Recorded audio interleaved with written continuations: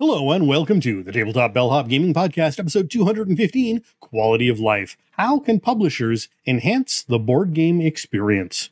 I'm Sean, and here with me, the Tabletop Bellhop himself, Mo. I am Mo Tuzano, the Tabletop Bellhop, your cardboard concierge, helping you make your game nights better. We're live on Twitch Wednesday nights at 8 p.m. Eastern, and we love when you folks join us for any of our recordings. Tonight, we've got an interesting question about quality of life improvements in board games. After a talk about that, we've got a few reviews, including the new At the Ready expansion for Disney Sorcerer's Arena, Epic Alliances, Birds of a Feather, and Siege of Valeria campaign expansion. We then wrap up with the Bellhop's Tabletop, where we share what we've been playing lately. Find links to the games we mention and other related things through our show notes, which you can find at tabletopbellhop.com/episode 215. Links found here may be to affiliate programs which help support this show, while some products discussed during this program are provided for review by publishers. Let's start things by taking a trip to the suggestion box. Welcome to this week's suggestion box. Here we share some feedback and other comments we've gotten on our content over the last couple of weeks.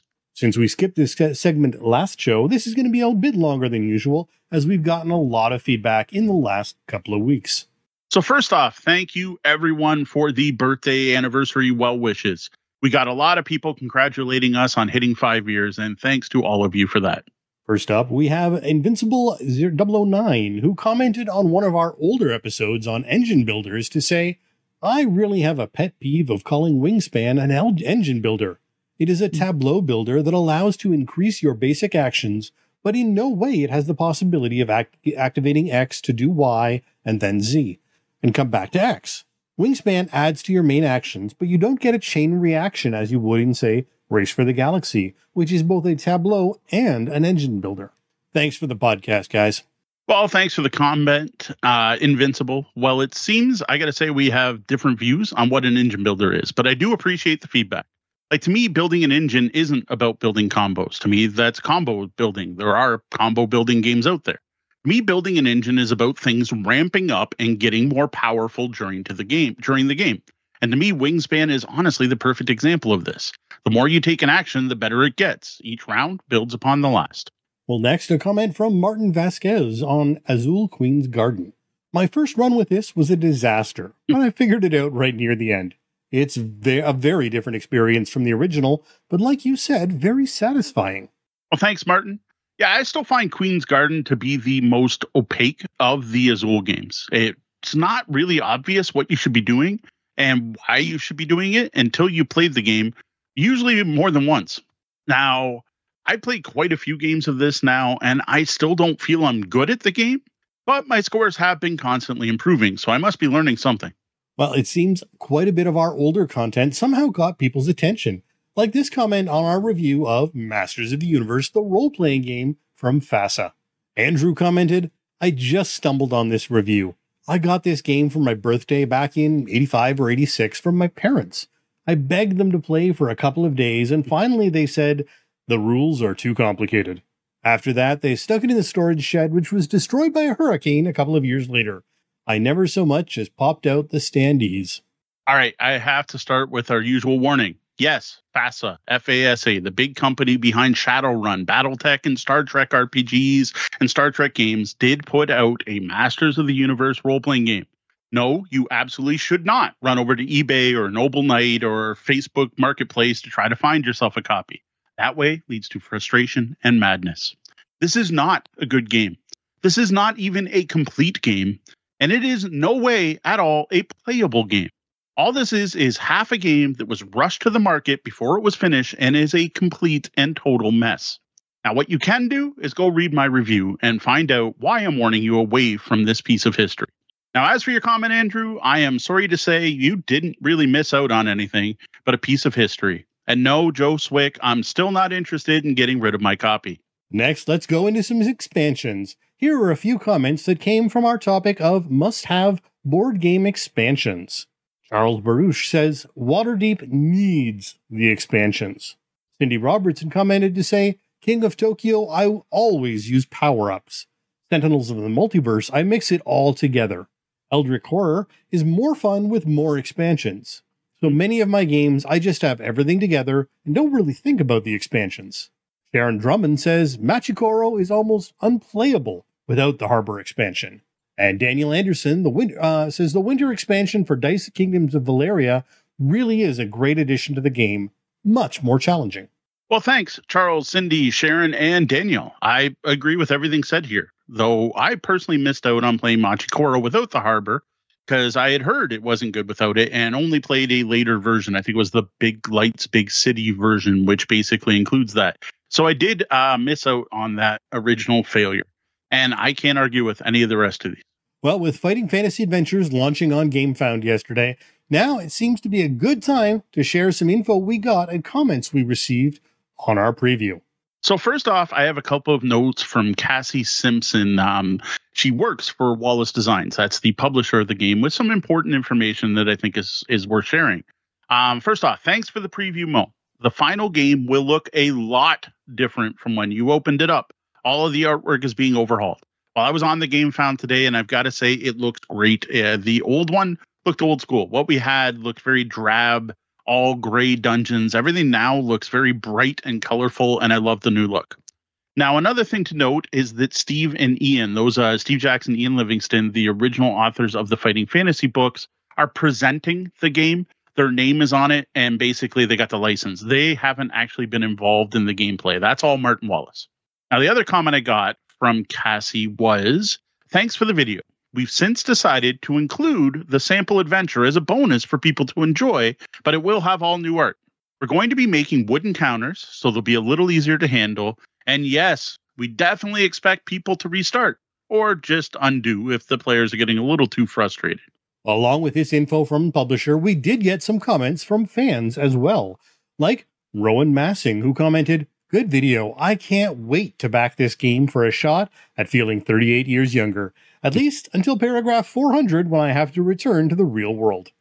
Nice. City of Thieves, Warlock, Deathtrap Dungeon, so many classics, and I hope we get to see them all with this exciting project. Al Hibrico wrote, "I played Fighting Fantasy and Grail Quest mostly, but really enjoyed Way of the Tiger and Duel Master." Adrian Young wrote, "Very interesting. Seems strange the quest was to find 3 coins to open a chest and not 3 keys. Also, if a player's character dies, is the player out of the game? And I understand it does well emulating the game books, dying and then starting the adventure from the start, but nowadays I'm not sure how enticing this would be. Thanks for the review." And then Eggman Jr. wrote, "I played many of the classic game books, but not all. Back in the 80s, it wasn't as easy to find a series of books like this as it is today. You had to go to the bookstore and hope something new had come into stock. I think I played around 12 to 14 of them. Such a different world today." Well, first off, thanks Wallace Designs for keeping in touch and letting us know how things are progressing. It's good to hear about these changes, though now I kind of feel bad for spoiling the whole water thing. But oh well, it just means anyone who actually listens to our preview gets a free tip for the first starter adventure. Also, thanks Rowan, Habrika, Adrian, and Eggman for your feedback. Now, as far as character death goes, in the preview version we played, it was permanent. But the rulebook does have rules for dragging bodies out of rooms and hinted at the fact there is some way to bring characters back. At least in some of the adventures, we just didn't see that. Overall, I'm just really curious to see how the crowdfunding campaign goes. Seems to be good so far. As of yesterday, they were already at 162% funded, so it's well on track to do well this time around. Well, that's it for tonight's comments. We appreciate all of your comments, even if we don't highlight them at the start of an episode. All right, one reminder before we get to our main topic. There has been an update to our 5-year birthday giveaway. So during the first week after the giveaway was launched, we were getting a number of people pointing out that it wasn't working right on mobile. While we've had an issue with specific phones or browsers in the past where a couple people have complained, and we just pointed them to the desktop version, this time it's much more widespread, and we felt we had to do something about it. So after spending far too long trying to fix things, we decided to drop Rafflecopter and switch to a different platform for the giveaway altogether, and relaunch the entire thing on Gleam. Now, don't worry, folks. Those of you that entered on the old Rafflecopter widget still get to keep all of your entries. Deanna was able to export those over, so we didn't lose any entries. Now, as a bonus for joining the giveaway early, we welcome you to enter on the new version as well. Consider it thanks for jumping in early. Now, Gleam offers us a way to better integrate the giveaway with things like social media and our newsletter, as well as allowing for viral entries, where you get 5 entries for everyone who signs up using your link. Overall, it's just a much better product than Rafflecopter, but that does come at a cost. Now, thankfully, Gleam lets you swap between tiers, so now we're paying for 1 month of Gleam, and then we'll swap back to free until our next giveaway. Due to all of this mess, we've decided to extend the giveaway for 1 more week to make up for the week where people were finding it difficult to enter. The giveaway will now end on August 24th. We're here to answer your gaming and game night questions, working with you to make your game nights better. Tonight's question comes from fan of the show and patron Pax the Paladin, who writes, "What are the quality of life improvements that publishers make to games that you appreciate most? Inspired by the gratitude I feel towards Stonemaier games every time I consult the box cover diagram to put away Wingspan." Well, thanks for the great question, Pax, and for being one of our awesome Patreon patrons. You too could help support the show and help us cover the cost of things like Gleam by going to patreon.com/tabletopbellhop. Now, I thought this would be a fun discussion to have, though I am sad to say I still haven't played a physical copy of Wingspan, so I haven't seen that particular quality of life improvement to comment on it, but I have seen something similar. So by quality of life improvements, we mean things that improve the gameplay of a game, but that aren't actually required to play the game. The game would be perfectly playable and functional without them. They are things that improve the gameplay experience, which can very well also improve your enjoyment of the game. Yeah, these are things that it's not a rule change. It's not additional miniatures. It's not extra dice included in the set. Well, extra dice might count. What we're looking at here are more ephemeral things that aren't required to sit down and play the game. The game would work perfectly fine without them. As a really good example of something we've been playing recently, though that to me isn't one of the best ones out there, but there is absolutely no reason Boop needs a quilted board to be able to play it, or even having the cat theme. That quilted board is a quality of life improvement. It's only there so the player's like, oh my God, it's got a quilted board. Look, it looks like I'm jumping on a bed. So I think we're going to talk about some of the quality of life improvements we've seen and the ones we would like to see more of, the ones we most enjoy finding in a game. And I'm going to start with what Pax said, with the box cover diagram. Now, I hadn't seen this before until recently, and it was with Castle Panic, the big box. And this is so uncommon that I tried to fill the box on my own a couple times and failed. Then went online to Google how to fill it, was going through a thread of people sharing how they sorted it, only to get 2 pages in on Board Game Geek when someone said, look at the box top. And everyone in the thread was like, what? And sure enough, the box top for Castle Panic, big box, second edition, technically, I assume first also had this, as a diagram of where to put everything in the box. Now, this in particular, I'd like, yes, box top, awesome, but just that diagram, a diagram that tells you where to put the inserts and where to put the components in the trays and where to sort the cards and where the dice should sit in the box is awesome. It doesn't have to be the box top, though I got to say it's a brilliant place to put it. Another example would be Eclipse Second Dawn for the Galaxy actually has it on the side of the box, where when you lift the lid of the game, if you have it turned the right way, it shows how to put all the trays inside. Other games I own, I've had a sheet that says it. One of them, Anachrony, has a book that literally shows you how to layer all the different things inside and what goes where. Just some way that tells me how to sort it. I don't know how many games I've gotten where it's got some insert in it, and I look at it and I'm like, I have no idea what you expect me to put where. Like an example of that would be the My Little Pony deck building game, which we talked a lot about in the recent episodes. I found a way to fit everything, and it works great, but I have no idea if that's how the designer intended me to use it. So while it might increase your printing costs, it won't really add to materials, and especially with that inside of the box cover, it's otherwise wasted space. It's always nice to see when it's used by designers and publishers for some purpose that benefit the players. Though, I suppose it could be argued that those box toppers out there might get annoyed. Yeah, they can just write over top of the image or something. Find somewhere else to put it. Box toppers, I don't know, I wonder how many people actually box top. I kind of want to know that. If you're a box topper, hit us up. I want to know. Absolutely. I thought about it for a while. I thought it'd be a cool piece of history to be able to pull out a game and see all the different people I played it with. But I think what I'd rather do is just like come up with a sheet and put it in there. Maybe that's what we can do as a giveaway for signing up for our newsletter. We'll make a box topper sheet that people can tape into the top of their box. That way it works. So you just tape it in or leave it in your box. Now, to me, the next level from giving me a diagram of where to put everything in an insert, or, not necessarily even an insert, but like any type of board organization. It can be, trays that come out, you pass around, is have the insert, have the thing tell me what goes where. I love seeing this. Now, I've seen this done where the plastic that the box insert is molded from and the various trays are molded from is literally molded to show the various different symbols of like whatever the resource symbols or the playing piece symbols or the different faction symbols. I've also seen it done with stickers that you put onto the tray. I've also seen it with an overlay that goes inside the insert. And I thought this was utterly brilliant, and I think it goes back to like a classic game called Titan, is an underlay where you put this piece of paper under your plastic tray and then it shows you what goes everywhere inside it. And like, that's not a new thing. Like, that's an older game that does this. And I think it's brilliant.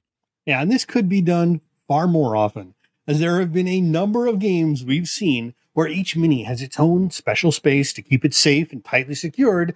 But the difference between them is minuscule. So you don't realize that until you've got the last one and it won't go in the spot, that they're all placed wrong and you need to juggle them around until each one is in its proper spot randomly, essentially.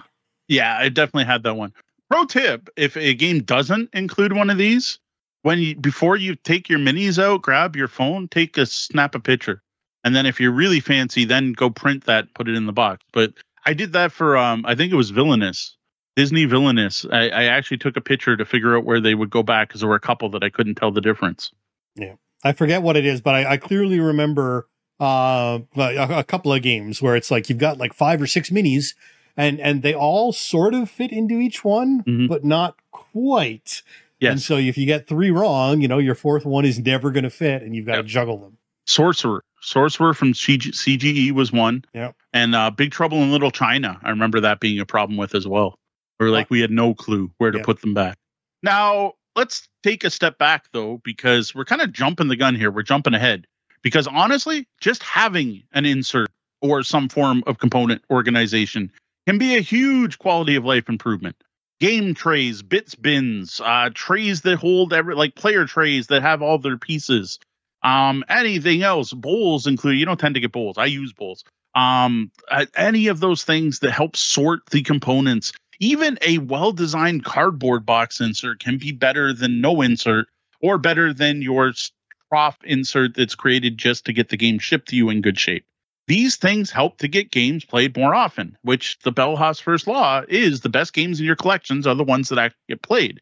So anything that helps with that is appreciated. These can help with setup and teardown time, which is a huge part of modern games. And they can also make the game flow or play better during the game because it's easier to reach things, it's easier to find things, and actually improve the actual gameplay experience. Now, to be fair, though, that's not always the case. There are times when an insert can actually slow things down and get in your way.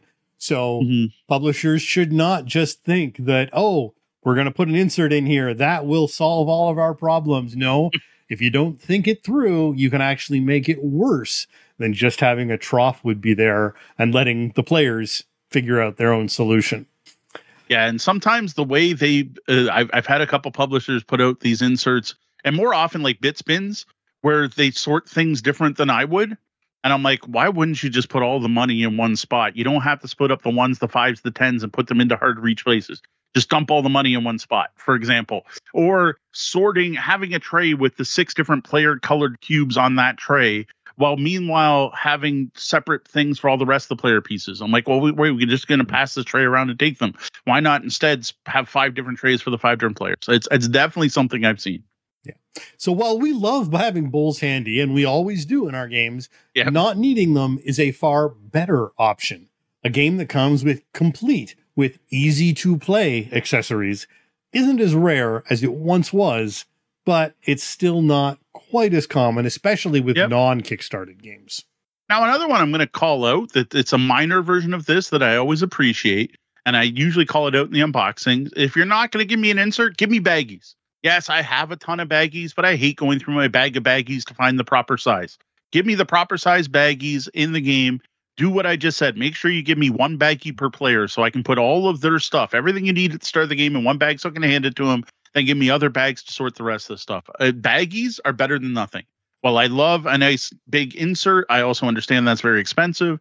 Baggies are better than nothing. I appreciate any time a publisher includes baggies with their game. And while I have to say, Mo may be, somewhat different, not all of us have a bag of baggies of different sizes.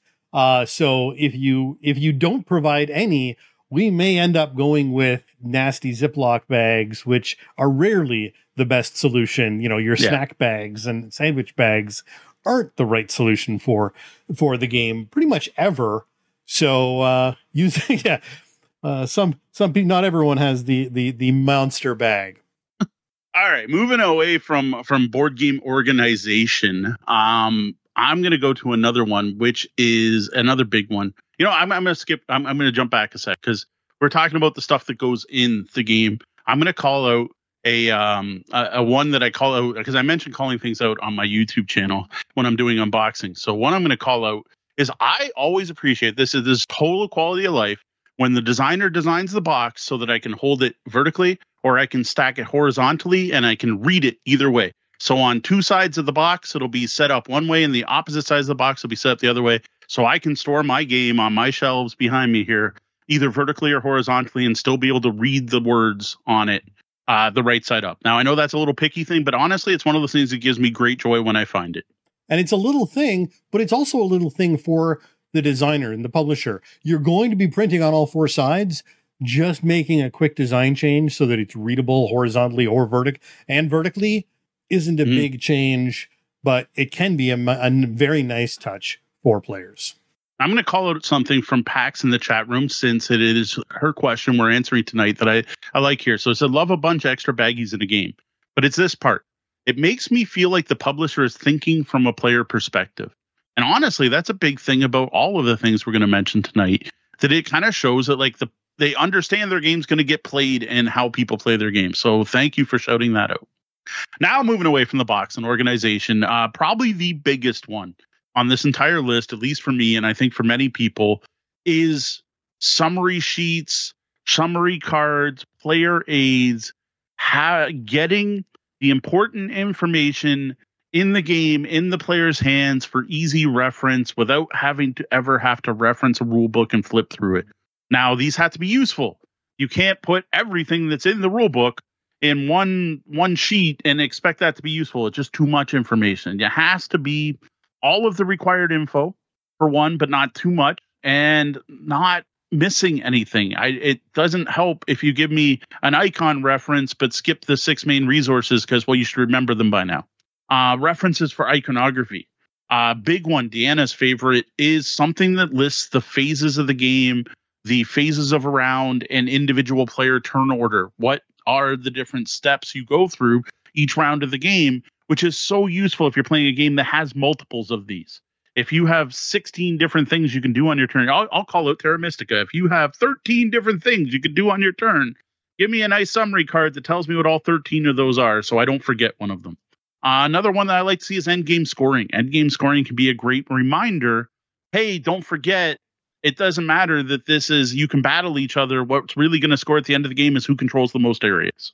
Yeah, and this is something that shouldn't just be on the back of the manual, the back of the rule book that one person has access to throughout the game, or you need to keep passing around the table.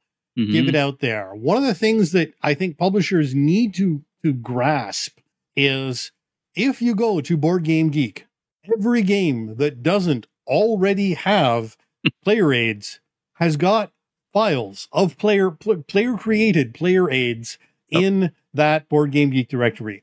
Players are demanding this. This isn't a little almost every game you run into gets player aids created for it because publishers aren't doing this. So why? So I mean, I guess in some ways publishers are like, well, they're going to do it. They're going to make them for us. Yeah. Why should I bother? But at the same time, it makes a lot of gamers feel more appreciated if they don't have to go digging on Board Game Geek, not to mention all the players who aren't at the high end of gaming and don't go to Board Game Geek for every little thing, who don't automatically check the forums and check the file lists on Board Game Geek. We are the exception. We're not the normal gamers.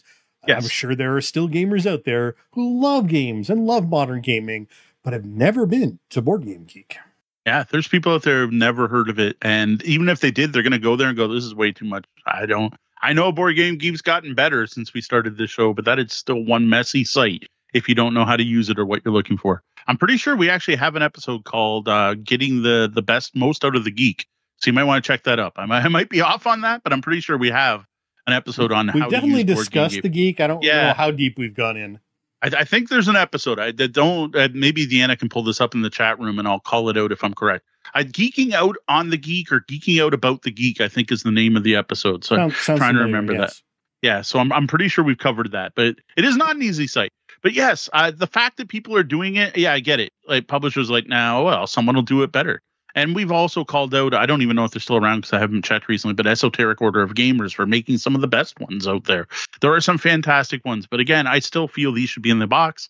And honestly, some extra cards or sheets of paper shouldn't be that much of a cost increase to scare people away. Make them black and white if you have to, if that's that big a deal. And the other thing is include more than one.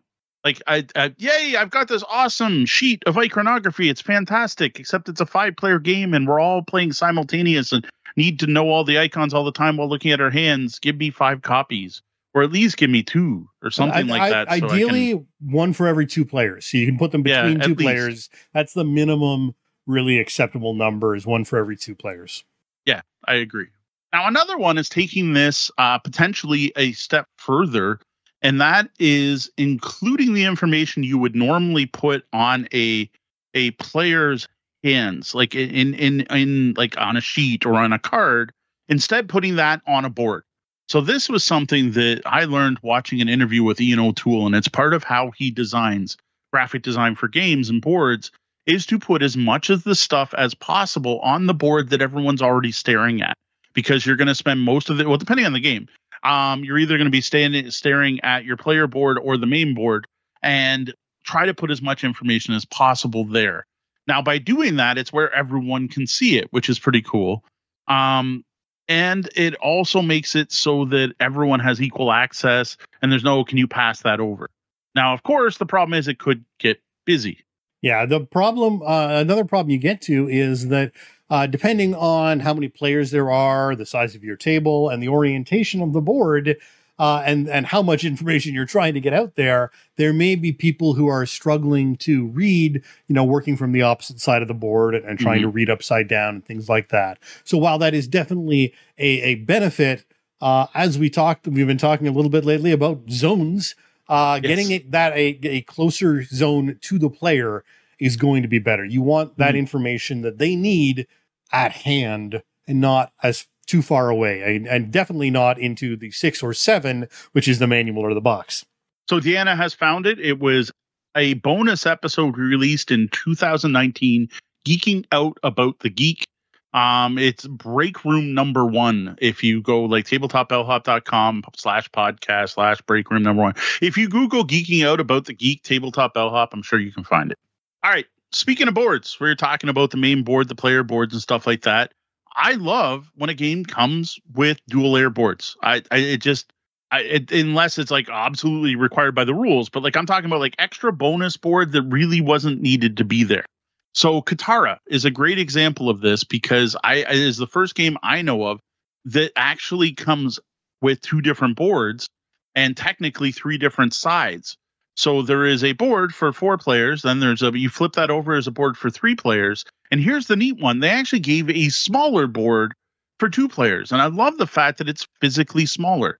Like, it'd be so much easier, I'm sure, for publication purposes to keep all the boards the same size. But by having the smaller board, it means the game takes up less space when playing 2 players. And I'm like, that's really cool. Sorry if I said dual layer, I meant dual sided boards. Another example of this is Tapestry. There are 2 different sides of the board for different player counts. Instead of, I don't know, one of the examples is Power Grid. The original Power Grid, when you play with less players, you have to remove regions from the map.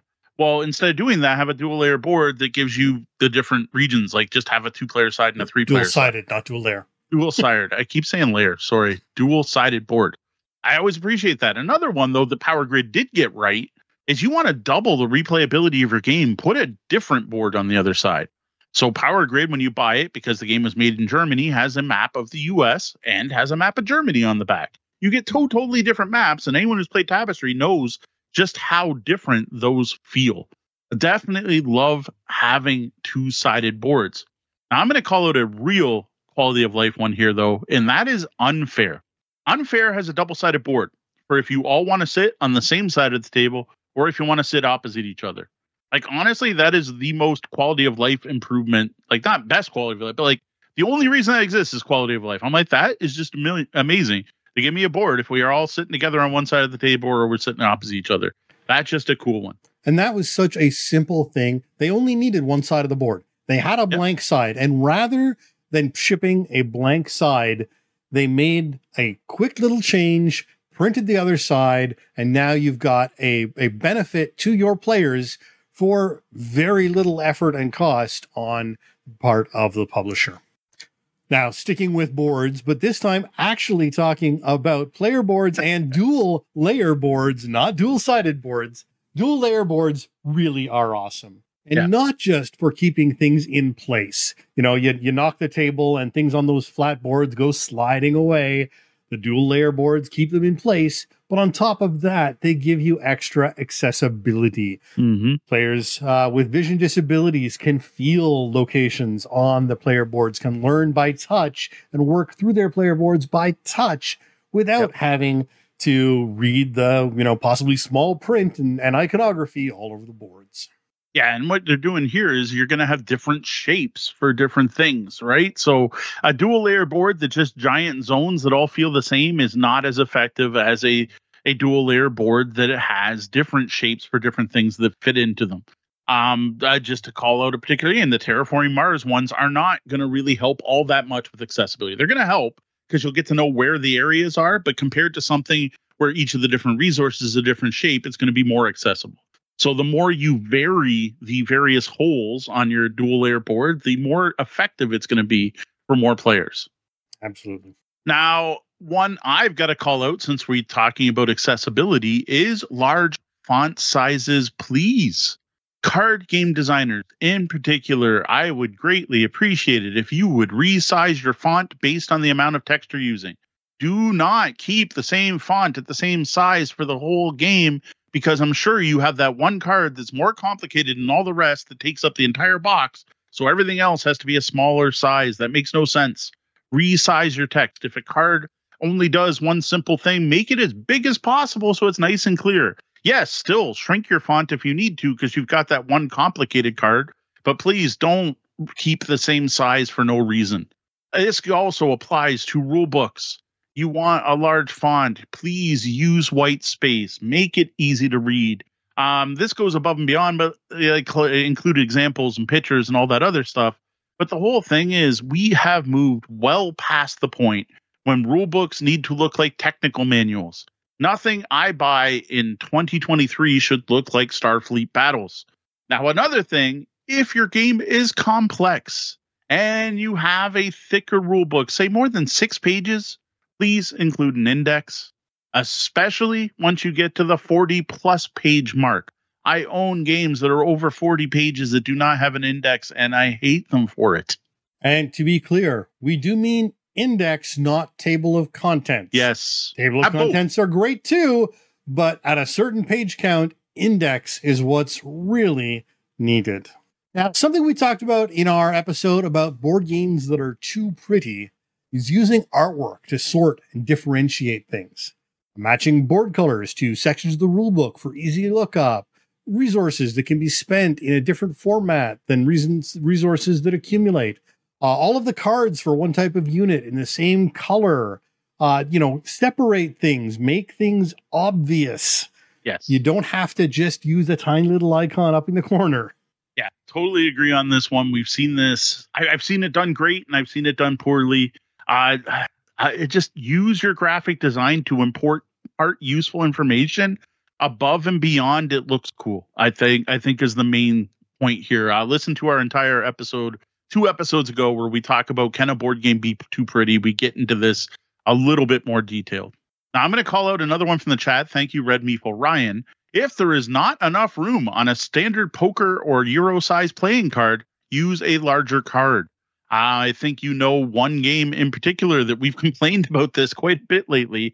And I'm going to call them out. That is the My Little Pony Adventures in Equestria game. There is no reason that the Ponyville cards are the same size as the cards that go in my deck, especially in a game that comes with other larger tarot-sized cards in it. So it's not even like they would need a new die.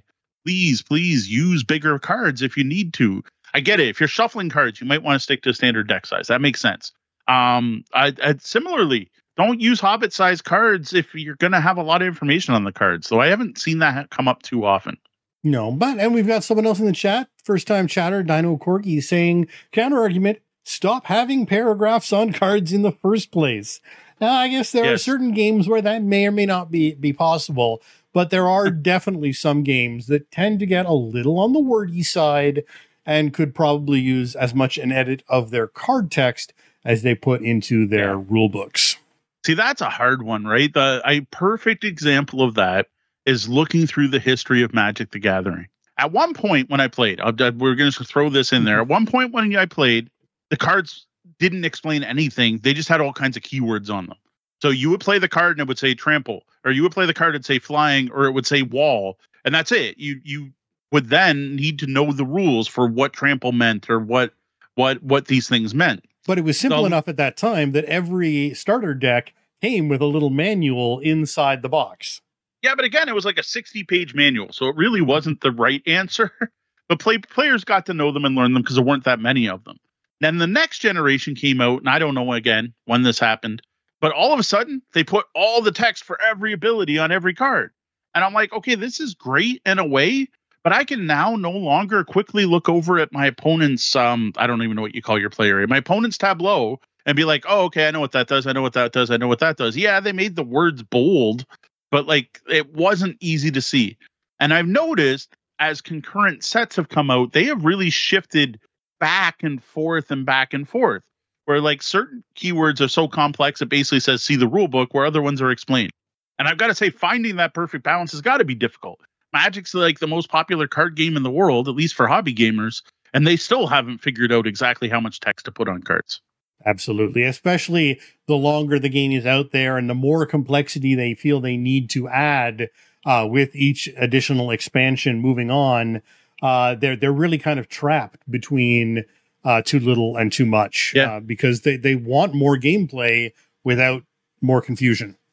Now, what I got to ask is, why didn't Magic come with a single card the size of the rest of the card that was a reference that just listed 8 different special effects at the time? Right. That was just that's that quality of life improvement that was missing back when we used to play. And honestly, I don't know. Do they do one now? Is there like a player handout that you can have for all the abilities for Magic? I think Magic seems like one of those games where you're supposed to know that stuff. And it's part of the gatekeeping of the system. Yeah, I guess. So we talked a bit about dual layer boards, but another thing you can step up is everything else. Right? Deluxe components, deluxeified, whatever term you want, board game bling, whatever term you care to use, can be fantastic quality of life improvements. Again, especially for anyone with a disability. These can greatly help with accessibility, but even as an able-bodied person, I just love having some of these upgrades. Now, I don't want to get into the argument, what's better, plastic or wood? What's better, minis or meeples? That's a personal choice, and I know there's people on both sides of that fence. But the important part is have it so those minis or meeples are unique, so that things are differentiated by more than just color of a cube.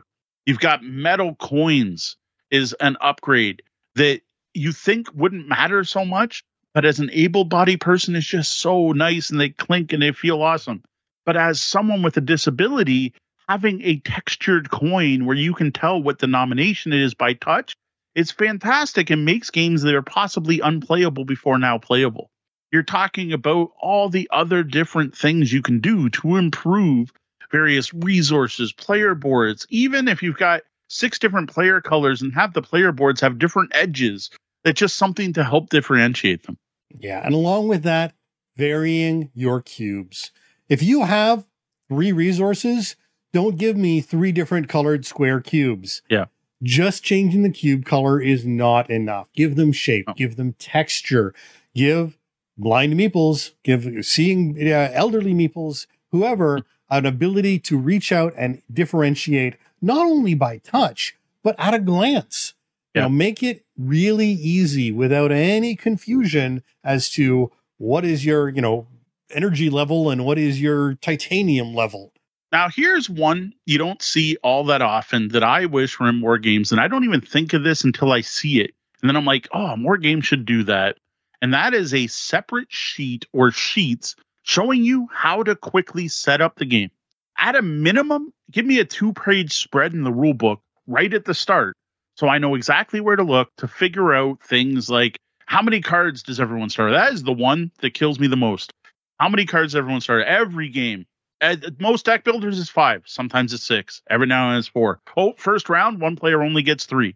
I'm about to play Birds of a Feather. Okay, wait. How many players do we have? How many cards do I have to deal out? Please tell me how many cards everyone gets. Tell me what starting resources people get. Show me what goes out in the map. Show me where things are supposed to go on a player's board if you haven't already made that clear by making a dual layer board. Please show me a quick way to get the game set up. As someone who teaches games and someone who brings games to public play events, anything you can do to help me get to the game, to the table quicker and get people playing is appreciated. And now I find this especially when there are a lot of different ways to set up depending on player counts. The number of times I have been setting up a game only to realize that I have to tear it down and start over again because, I'm only playing with 3 players, not with 4. And that's a custom thing that is only mentioned 18 pages later in the back of the book. Marvel Legends, Legends, that one, the one behind me there, that one. To play, there's a solo game. Marvel Legendary. There's a solo play, but they don't actually give you how to set up the solo play. They only give you how to set up the normal game, and then you have to find a paragraph of text telling you all the different changes that have to be made to set it up for solo play. And it was infuriating because it didn't explain it well at all. Wow. And I very nearly gave up and said, I don't really need to play this game that much. Yeah, this is another one that's important for we were talking about double-sided player boards. I've messed that up so often.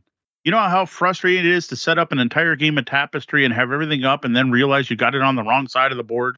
Or another one was Horizon Zero Dawn. Yep. We didn't figure out until the 4th hunt playing with Tori and Kat that the boards are 2-sided. Like, we knew they were 2-sided. And the problem is they say A2 on both sides. And I thought one side was A and one side was B. So when the encounter cards came out that showed how to lay the boards out, it said, they're all A's. And I'm like, I guess I grabbed them all properly. They're all A's. There we go. Well, it ends up A2 has a 1 to 2 player side and a 3 to 4 player side. And a couple times we had 1 to 2 player sides out when we were playing 3 to 4 players. So we played Extreme.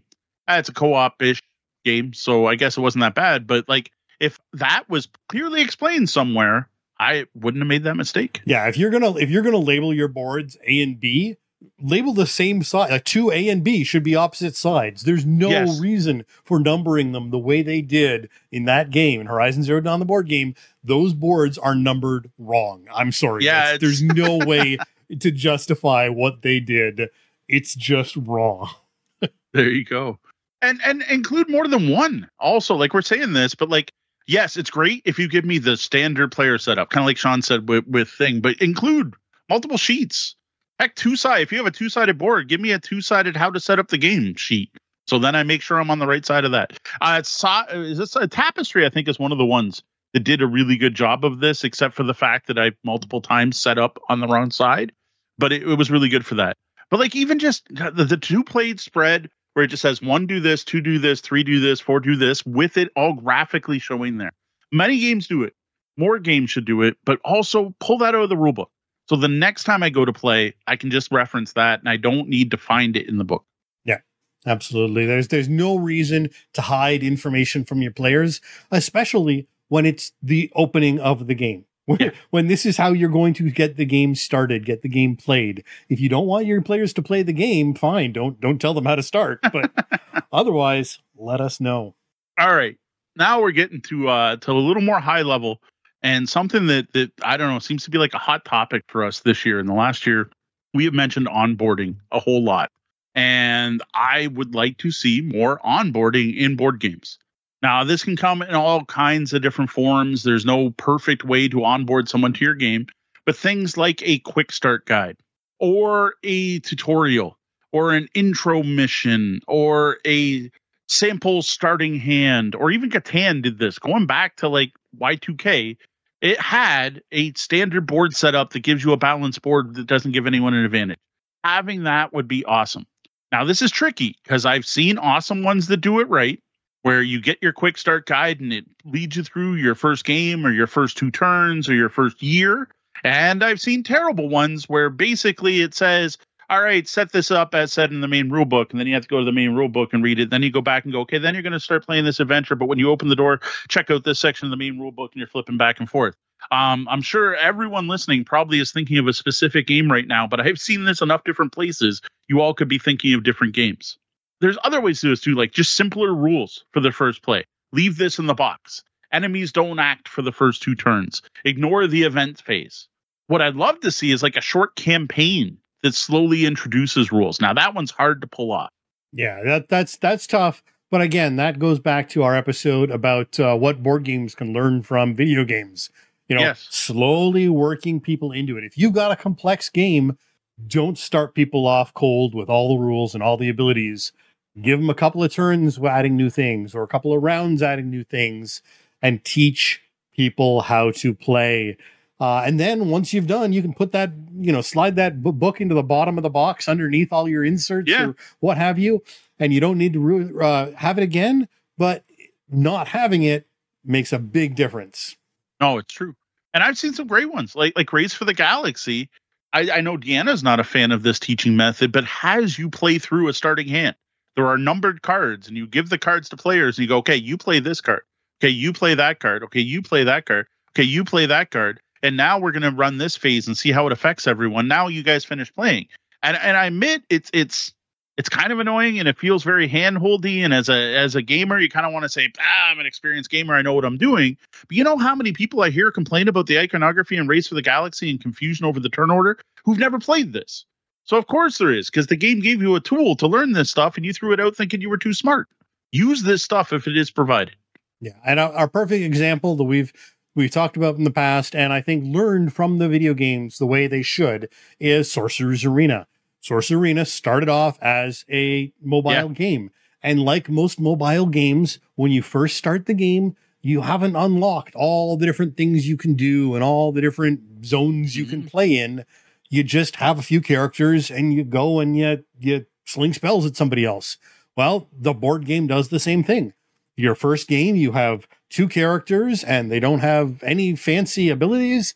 You're just moving around and learning the board. And then you play the next chapter and the next chapter. And then by the 4th chapter, it's here you go. Here's all the rules. Yeah. Have at it. And it's a fantastic way to onboard someone into this game. And yeah, sure. It took an extra 4, maybe 6 pages of the rule book. Is that really that hard? Yeah. And I know a lot of gamers and even the designer is like, hey, here's the full rules right from the start for you hobby gamers, because hobby gamers ask for it. I'm like, bite the bullet. I'm a hobby gamer. I have thousands of games. I'm surrounded by them. I played all but 6% of everything down here. And I learned, I didn't necessarily learn anything, but like it worked. It didn't take that long, especially the first game where you only played to 10 points. Next game's only to 15. Like I managed to get to the 4th chapter in one night of playing. It's not like it took that long. Absolutely. Try not to attack every gamer's ego out there, but sometimes, be humble. Like if they provide the onboarding, use it. It mainly be the one that bugs me is the Race for the Galaxy one. Cause I hear people, oh, that game's too hard. I'm like, well, did you go through the tutorial in the book? No. And I'm like, well, it's there for a reason. Yeah. And I think really, instructions, rule books, and other paper or digital aspects of teaching and referencing the game. We've talked about a whole bunch of different things you can use. They really are some of the easiest and most important aspects that any publisher can take some extra time on for a lot less cost than many other component editions. You're not, chipping in for metal coins or buying the latest Game Trays custom molds. When we've been discussing in our Discord, the first thing that came up for most people when we talked about this in our Discord was rule books, references, index, extra cards, ways of keeping that information fresh. It's a sore point with many gamers, and it's something that I think that a lot of publishers could really learn from. Yeah, if you're going to spend 5 years developing your game, don't spend 5 days writing your rule book, right? Like we see this a lot with Kickstarters and indie designers and things. And Sean's got more of a burr about this than I do, but I spend time on your rule book. Your rule book is how you're imparting your knowledge of how to play the game to the players. Should do the best job you possibly can on that. That's one of the most important parts of your game. How many times we open up a game and immediately there's already an FAQ, there's already a rule summary. I'm like, how did you miss this stuff? And this is going to come up tonight during our reviews. It's a common problem. And I think people are like, my game's done. Let's go. Let's get it out. Oh yeah, the rules. Yeah, this is how you play. Yeah. Unfortunately, blind playtesting is still either not done or not understood when it is done far too often. Now, here's one from Deanna, my wife, that I hadn't thought of. She brought up because I was sitting in our office working on this. I'm like, hey, what are quality of life improvements you'd like to see? And we overlapped on a lot, but she called out one that I hadn't thought of, and that is include something to indicate what color, what faction, what team each player is playing, so you can quickly look over and see who owns what. Now, one of the reasons for this is you want to be able to do that without giving it away that you're looking. And she likes the heavier strategy games, right? So you don't want to have to say, oh, what color are you again? Because as soon as you ask that, you have a tell saying, oh, you're now looking at where my pieces are on the board. Now, in some games, this is totally redundant, especially if you have a whole bunch of plain pieces of that color in front of you, or if you're playing a game where everyone's got their own deck of cards or whatever. But in other games, it's just we find we're missing them. There was something we were playing the other day, and I was like, "What? Wait a minute! There's nothing here to indicate what color you're playing."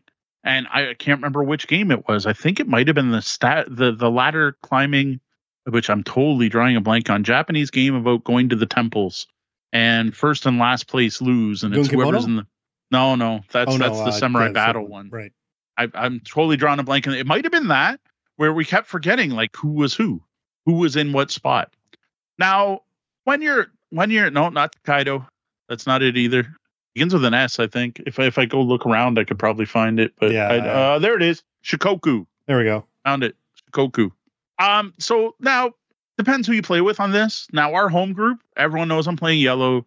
D is playing green. Jen is playing blue. Gwen's playing whatever's left over. Right. So I'm playing with my family and my kids. We don't tend to make this mistake. But man, I go to the barbershop bar and I play a game, especially if someone else takes yellow, I'm lost. I have no idea who's who. I will move the yellow player's piece at some point during the game because I always play yellow. But just something quick and simple that indicates what color everyone's playing. Or faction, whatever. It doesn't have to be color. Yeah. Now, another one, and this is a little one, and I think this is less important these days than it used to be, but every once in a while it still slips in, is some form of score tracking. I shouldn't need to grab a piece of paper and a pencil to score my game in 2023. Looking at you, Quirkle. This could be a pad of score sheets, a dry erase board, or even an app you can download, we've got a great example of this coming up in a review later tonight. But something that breaks things down so you don't have to look at your score, trying to figure out all the different pieces or there's a lot of different ways to score and different, depending on the game, this could be more complex or easier. But something simple like what they had on the Valeria, Dice Kingdoms of Valeria, where you've got, 5 different things that you're scoring or 6 different things you're scoring. You put a number in each one. There's enough space that if you want to track as you're going along, you can do tick marks or write numbers, whatever works for you. It just makes it easier for everyone at the end of the game. And honestly, having these two helps during the game. Having a score sheet is a way to point out to players, how do you win this game? Especially when you're getting into Euros, Stefan Feld style point salads. It's really easy to forget some of the different scoring opportunities, as well as completely forgetting what the game is about because you're lost in doing the actions. You're playing your game and you're moving all your units on your map and you've collected a ton of gold and you have all these resources. Then you get to the end of the game and lose because it's actually all about the zones you control on the map. And you would get that if you look at the score sheet. When zone control is worth this much, extra resources are a tiebreaker. Oh, okay. I guess I shouldn't have held on to so many resources. Yeah, and that's a real problem. I will say myself, I have on more than one occasion gone after the wrong thing because it's not obviously clear. You want a lot of good coin. Well, except coin doesn't actually score anything in this game. Yeah. It's just about buying the resources you actually need. And another thing here is this is a side note. All right, side note. A tabletop bellhop. We need a term for side notes. Tabletop bellhop side note. Pay attention to what that tiebreaker is. This is a game design tip. By making something the tiebreaker, you make it more important than every other resource in the game, except for whatever scores you the points.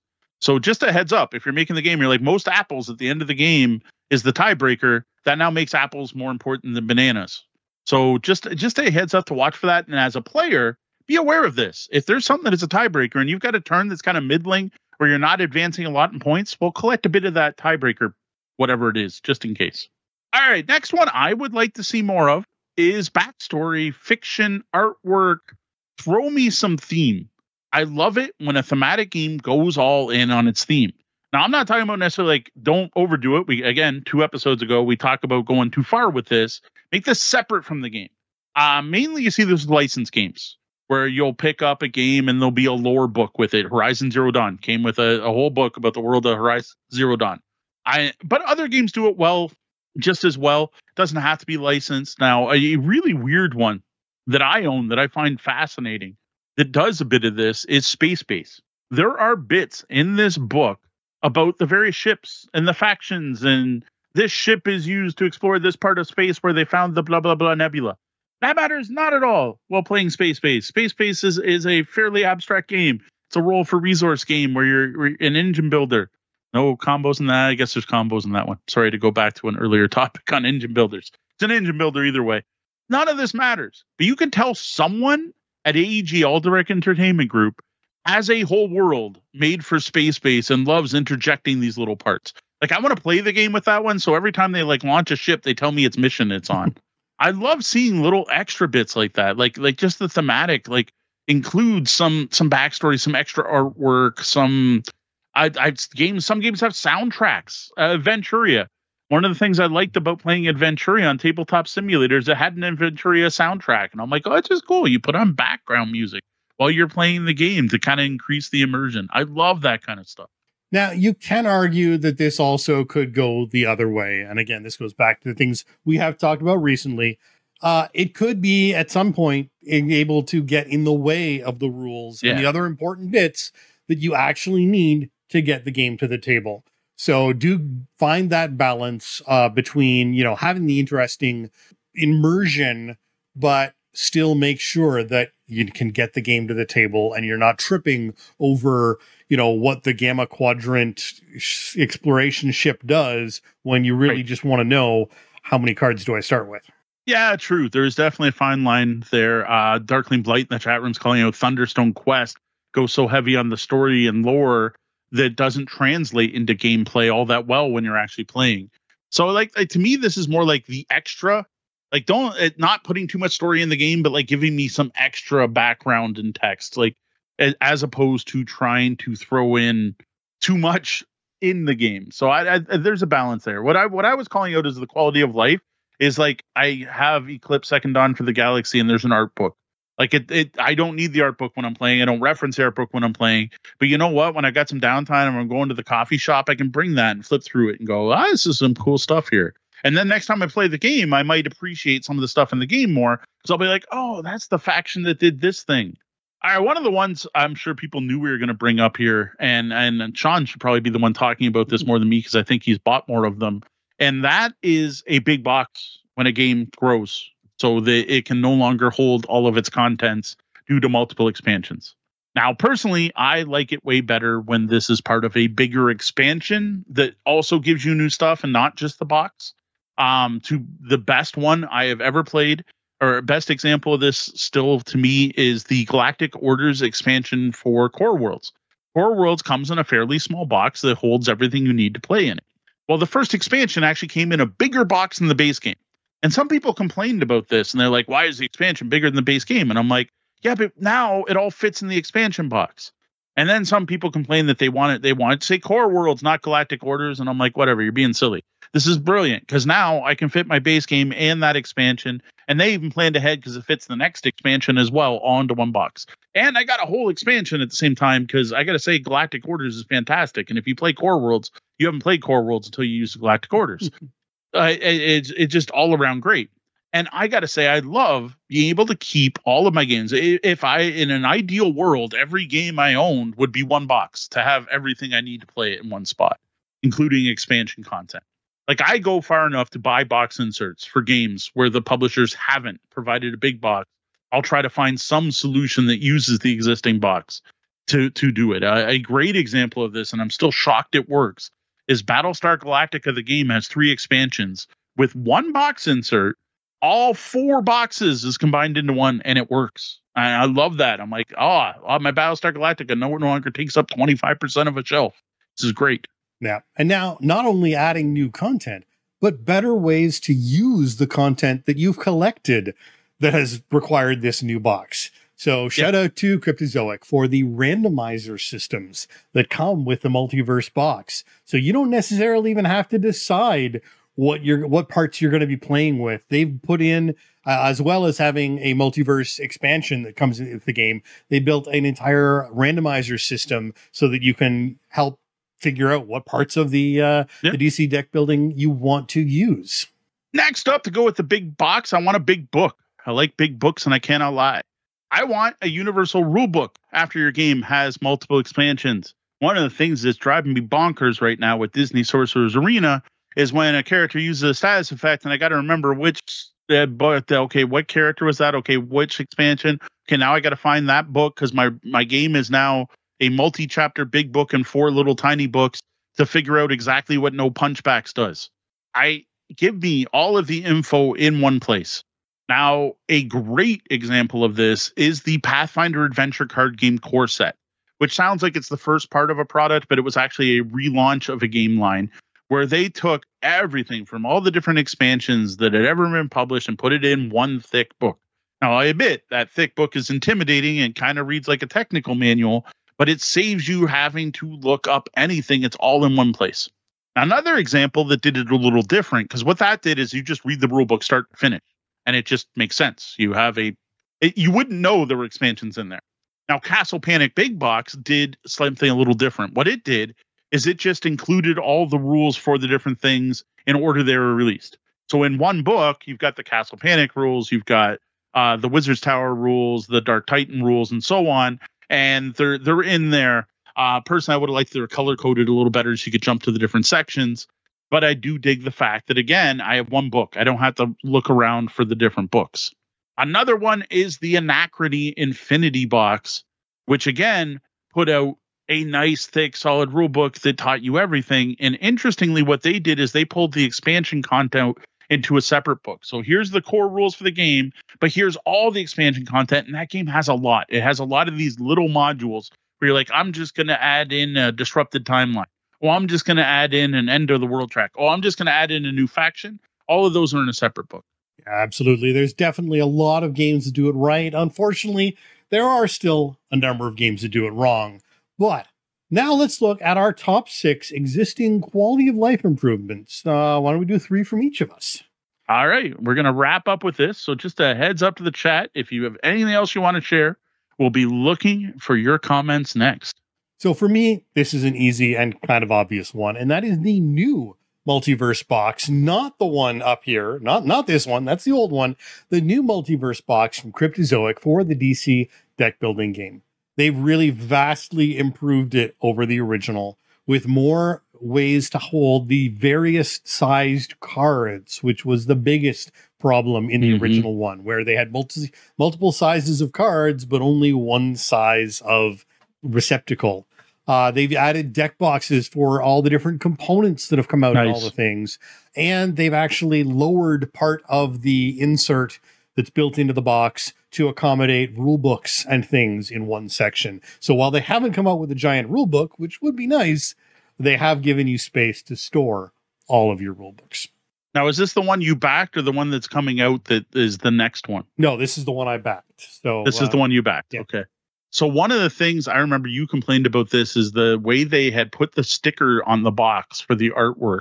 That stuff was getting caught. Is that this one or the last one? That was the original one. Is that fixed? Yep. They've really gone over and above. They've listened to people or looked at it themselves perhaps and figured out, oh wait, we didn't do this quite right. Yeah, the fold over on the original box, cards would catch in it.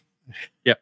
So I'm going to call it one we didn't mention, though we kind of talked about organizing components, but tuck boxes. I talked about bowls and trays and game trays and stuff. Tuck boxes are awesome. Most recently, Fighting Fantasy Adventures used those to sort out the different decks. It was just a prototype and they used tuck boxes. I need to make more tuck boxes. It takes time. Like at Board Game Geek, you can pretty much find tuck boxes for everything. I would love to make tuck boxes for, say, Adventuria. But to go with that, our other card holding boxes are a nice upgrade. Like if you give me some way to sort my cards out of the baggies as a bonus. And the other one I'm going to call out, which I know was in Sean's Multiverse box, is dividers. If you were going to give me a deck building game or anything else where I'm only going to use part of the game at once, give me dividers to sort the cards, please. And to be fair, and listen, folks, those plastic inserts where you build the divider physically in to separate them, they don't really work that well. You're way easier just getting an actual physical like bookmark that you can slide in there and save yourself the molding space. For props on a good one, except it only works when you own the big box, the Disney Smash Up had like nice thick card ones that were also a reference on what that deck did and how hard it was to play, which I thought was really cool. All right, my first one, I've already mentioned it at least once or twice tonight, is the Infinity Box for Anachrony. And honestly, this whole product, yes, there's a new way to play and there's an expansion in there, but really it's just a bunch of quality of life improvements thrown together. One, a giant box, you can see it behind my head, anyone who's watching this on video, to hold everything in one place, including every single expansion. And as I mentioned, there's a lot. But not only hold the expansions, there are game trays inserts that sort everything. So every expansion has its own tray. So you literally, if you're like, I want to play with the Shattered World expansion, you have a tray for that. That is amazing. There is also individual player trays. There's a thing that shows you what goes where and how to stack it all. Yes, it's a book because there's that many different trays in this game, but it's all there. Component upgrades that replace a lot of the cardboard components with plastic tokens and a lot of the plastic resources with metal. A combined rule book and a lower art book and so much more. It's like half the stuff we mentioned tonight is included in that box. That is one of the most impressive. You know, you guys love this game. You folk love this game. We're going to give you a new expansion, but we're also just going to add everything you've ever asked for. Here you go. And that's what that felt like to me. So my next one is sort of silly and simple, but at the same point, it actually made a big difference. So when playing Azul, the original Azul, a big problem, depending on where you were playing and what kind of gaming experience you were having, is knocking that player board and shifting your pieces around and things sliding. Well, the Crystal Mosaic expansion solved that by giving you a Crystal Mosaic, the plastic molded not dual layer, but molded player board, so that when you put a tile down, it stayed there. And while it's not a huge thing, it's enough to make a really nice quality of life upgrade for this game. For me, it's not the tiles. It was the scoring piece, the little tiny scoring cube. That was the big one. Tile shift, you usually know where they went, where you put them, or they're grouped together, right? But the score token, how many times I played Azul in my score token, I'm playing, I look, and it's like in the middle of 4 numbers, and I'm like, oh, crap. Did I have 25 Did anyone remember what I was at? Does anyone remember what I was at? Yeah, I totally agree. Crystal Mosaic was that was a great expansion, actually, because it also came with 2 new boards that changed up the gameplay more than I thought they would. All right, the next one I'm going to call out, and this is a quality of life improvement that a lot of board gamers have made to their games, not necessarily provided by the publisher, and that is switching to using poker chips instead of paper money or coins or whatever the game comes with. Or even for scoring. I've even seen people that use poker chips just to track your score in high scoring games. Well, I'm going to call it a specific set, and those are the Iron Clays. Now, these were made by Roxley Games, and they were originally included in the Kickstarter deluxe editions of Brass, Lancashire, and Birmingham. Now they sell these completely separately. You can just go on Roxley's website and buy your Iron Clays. These are fantastic gamer quality poker chips that just feel good in your hand. They've got the weight to them. Yes, they're great for playing brass because they happen to be also the exact same size that you stack your money you spend every turn. But they're also great for any game where you want to replace cardboard, paper money, or like I said, even just for scoring in a game where scoring is obvious. So people can look across the table to see what your score is at. And they just feel so nice. They do. They really do. Really do. So next one I'm going to bring up is Birds of a Feather, Western North America, which is a game we're going to be reviewing a little later. And this is because they put out an app that not only allows you to play the game solo as you're sitting around bored, but it's a digital scorekeeping app, which takes all the hassle out of scoring. Now they have a double-sided score pad that's environmentally friendly. Now we complain about the non-double-sided score pads, but they've gone and they've given you double-sided ones. But if you've got a phone, if everyone at the table has a phone, it is so much easier to score this game by using the freely provided app on your app store of choice, and it's even available on Steam if you'd like to score that game. It just makes it easy, uses less resources, and makes for a smoother gaming experience for what's already a pretty easy game, but just makes it that much easier. Also provides background music, but if you're anything like me, you won't leave that on long. And turn off the voiceover. That was Yes. Somehow I had voiceover at the beginning. It's very accessible, which is a good thing. I am going to do what Roger suggested, board game dispatch, or tabletop bellhop dispatch as a side note. Side note, pro tip: when filling out a scorecard like this, where you are just checking off things, this came right from the Birds of the Feather rule book, and I thought it was brilliant. This game is all about being environmentally friendly and points out how to use each score sheet 3 times before you're done with it. The first time you put a slash. The next time you put a slash the other direction, making an X. The third time you filled the circle in. You just tripled your amount of sheets, which I thought was kind of brilliant. All right, my next game, last game? Yeah, it's my third, is not a game, but an improvement for a game. And that is the Terraforming Mars dual layer boards. Not the one Stronghold put out, but the ones Deanna got me from Etsy, which I think I might have finally removed from my game because I was gonna hold one up, but I couldn't find it in the box. But I was kind of rushing before the show started. Yes, Stronghold finally put out official 2-layer boards, and yeah, they're pretty good. But I'm always gonna have a soft spot for the wooden boards Deanna got me.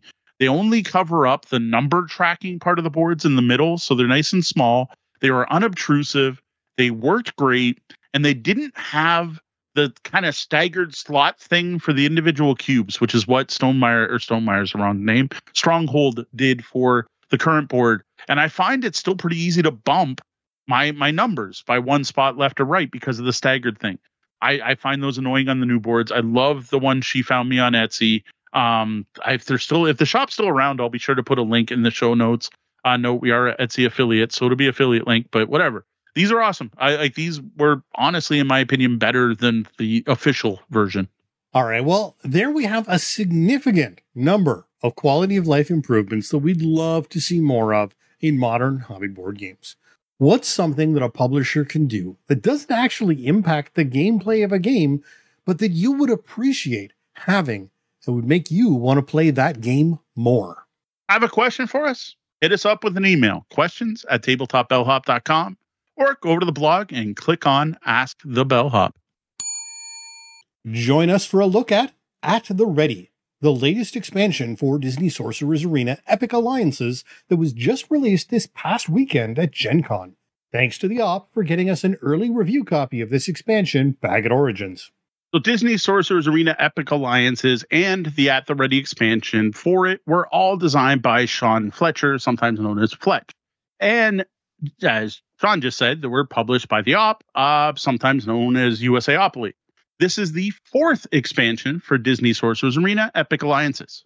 Now, while this expansion is fully integrable and compatible with the previous expansions, you will need a copy of the base core game set in order to use these new characters. Now, in the case of this expansion, those new characters happen to be Mrs. Potts from Beauty and the Beast, Robin Hood, and Mulan from, Robin Hood and Mulan. Now, as you can see in our At the Ready unboxing video on YouTube, what you get matches what came in the previous expansions. Standees, 10-card decks for each of the characters, some extra status tokens, and a short rulebook.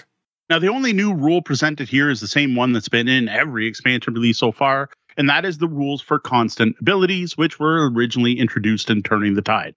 There's no new status effects or any funky stuff like new terrain tiles or token characters.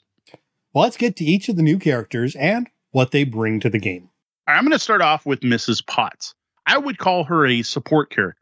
She has a basic move of 2, provides 2 cards to your hand, but only a basic attack of 1, and fairly low health at 7. Now, her deck is a real mixed bag, with most cards depending on what her allies are doing, with multiple cards giving a reward for her being next to an ally on a crown space. She also has a number of cards that let you draw cards from your deck. So while playing with her on your team, you don't tend to get that thing where halfway through the game, you're down to a hand of only 2 or 3 cards to work with. Now, to go with that, she has a skill you're going to want to use every turn. This lets her draw a card from the top of the deck and then place a card from your hand, either on top of the deck or the bottom. So something from your hand. It could be the one you just drew. Now, speaking of drawing cards, she also has a pretty cool constant ability that anytime anyone from your team draws a card and it's a Potts card, that character gets to move 1 square. No, not even necessarily on Potts' turn. Or if your opponent makes you draw a card. Now, finally, a number of her cards have abilities that go off when they're discarded. These cards make perfect move and attack boost cards to use on other characters' turns and combo well with anyone who causes you to discard cards to make their abilities go off. Well, next we have Robin Hood, who, as you would expect, has a number of ranged attack cards. Even his skill lets you turn any attack into a range 2 attack if you discard an attack card. Robin is also very good at hiding and can often spend most of the battle with the stealth status effect on him. Now, while some of this comes from his cards, the main place you will get stealth from is the constant ability that grants him 1 stealth whenever you gain exactly 1 crown. Then we get to the most thematic part of this character. Robin is all about stealing from the rich to help the poor, and this is reflected on almost every card in his deck, which has some form of additional effect if played when your opponent has more crowns than you. Now, stat-wise, Robin gives you 2 cards, has the standard 2 move to attack, which can be rated into that range 2 attack with his skill, and a chunky 9 health, which when combined with stealth makes him really hard to take out. Now that leaves us with Mulan, who plays like a frontline support character. She has standard attack and defense, but 9 health and a large number of high damage attack cards. She also has her abilities that give her either tough or strong conditions that back up that frontline role. This is reinforced by her level up ability, which gives her a number of tough tokens that she can spend to defend allies next to her. Now, as a support character, she can heal almost dead characters with a skill, giving 2 hit points to anyone with 2 or fewer hit points to start with, and she can also pass off strong to other princess characters. She also has one of the most powerful skills in the game, letting her do 2 automatic damage to an adjacent rival, but only if that rival is next to 2 non-token allies. This is huge, but hard to pull off. But when you can combine that with one of her powerful attack cards, you can take out many of the characters in the game in 1 turn. Now, another ability that I haven't really gotten to use to good effect yet, but seems powerful, are some cards that do damage and remove status effects from the target. I think these could be great against the right opponents, but they never really worked well in the games I played because removing invulnerable, tough, or no punchbacks after you hit just isn't the best use of those cards. Well, now that we have some idea of what these characters can do, who was your favorite? I actually really enjoyed Mrs. Potts, which is a character out of all the ones that have been released for the game, I probably care the least about it as far as Disney lore film wise. Like, come on, it's the teapot from I don't care. But I love the way she works during the game. She's a fantastic support character that includes some never before seen deck management abilities. I adore the way you can get rewarded for discarding her cards from your hand. After all, Mrs. Potts is all about serving others. It's also nice to play Sorcerer's Arena with lots of cards in your hand from the beginning to the end of the game. It's so nice to have more options in the late game. Yeah, I really agree, because I messed up the first time we used this expansion, and I just plain played her wrong. I misunderstood the discard power and was expecting her to need to discard not any time a discard happened. And this really undersold her to me. So I didn't see her true potential until I had her used correctly against me. Yeah. So now, what was your favorite? Now, Robin Hood, I got a feel for right away. The only problem I had with him was spending too much time thinking about who he would combo well with in later games instead of focusing on the game I was playing. He's just a fantastic ranged character, but with the Steal from the Rich ability, you don't need to worry about staying in the lead all the time, as you can plan for some nice, powerful combos if you get behind by a couple of crowns. I also really dug Robin, honestly, in all ways. He's a fun character to play, and man, does he annoy your opponents when you keep getting rewarded for them winning all the time. And people hate having their crowns stolen from them. Every time I've done someone to, people are like, mine, no. Yeah, that might actually be the biggest change people have to adapt to with this expansion, is now knowing that your collected crowns aren't safe anymore. Yeah, I think there was one other card for one character in previous sets that also stole it, but that was one where Robin has a number of them. Now that leaves us with Mulan. I feel kind of bad, like we're leaving her in the dust here. She seems okay, just nothing really stuck out. She just didn't seem that great a character. Now, I think on the right team, she could be fantastic, but just her abilities just didn't excite me. Now, I got to say, looking at the game, I play this game for fun. I play casually. I'm into neat card combos and doing neat things. Maybe for organized play, Mulan's like the best character they ever released. It's like you'll never get better DPS than you will with Mulan. But she just wasn't as fun to play as some of the other characters in the game. Now, what I am curious about, though, is her ability triggering on the princess tag. There haven't been a lot of those yet. And it makes me want to try her in an all-princess team. Maybe I'd have more fun playing her with a bunch of other princesses. Yeah, so I agree that while I don't think we found her perfect team yet, the princess potential is there. And it may just take a more regular player or the next expansion to really have her shine to her full power. Now, overall, this is another solid set of characters for Disney Sorcerer's Arena Epic Alliances. This is a game we're still enjoying. We're still playing it pretty regularly. I love getting to try out new characters and seeing how this game has evolved over time. Yeah, this set of characters really had me thinking more about teams and combining of characters, as the cast list has now grown to a point with this fourth expansion where there's something for almost any playstyle available. Now, well, part of me wishes this expansion included something new for the game, like a new character token. Like, wouldn't Chip be a perfect character to put with Mrs. Potts? Or the Merry Men for Robin? Where's Little John? Or perhaps terrain tiles. Come on, Sherwood Forest tiles would have fit in great. I do appreciate, though, that they didn't do this, that there's nothing new to learn here. There isn't even a new skill. It's all the existing skills from the base game. This makes this a great first expansion for new players, or for players who have not been keeping up as all the releases came out. Now, for me, I wasn't expecting any new features, knowing the characters from the digital version. But I can certainly see how, not knowing the digital, this box could be a tiny bit of a letdown with just the 3 characters and nothing new and fancy added on. Now, based on what I've seen online, from reactions to posts from the op and our own content we put out after Origins, people seem to be extremely hyped about getting Robin. And I can easily see this being the first Sorcerer's Arena expansion that many people pick up. And I think it's a solid one. And I think they should be excited. I expect for many, he's the reason to buy this. And the other 2 characters are just a happy bonus. Fair enough. Not really a lot more to say here. If you dig Sorcerer's Arena, pick it up. If you don't, This isn't going to change things in any significant way that might make someone who didn't enjoy the originals suddenly like it. So skip it. Especially if you're looking for the range and flexibility Robin gives you, or the deck management from Mrs. Potts.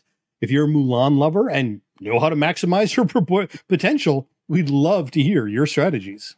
Yeah, I'm sure Sean's sitting here listening to this Fletch and going, "No, come on, you missed the brilliance of Mulan. I'm sure it's there.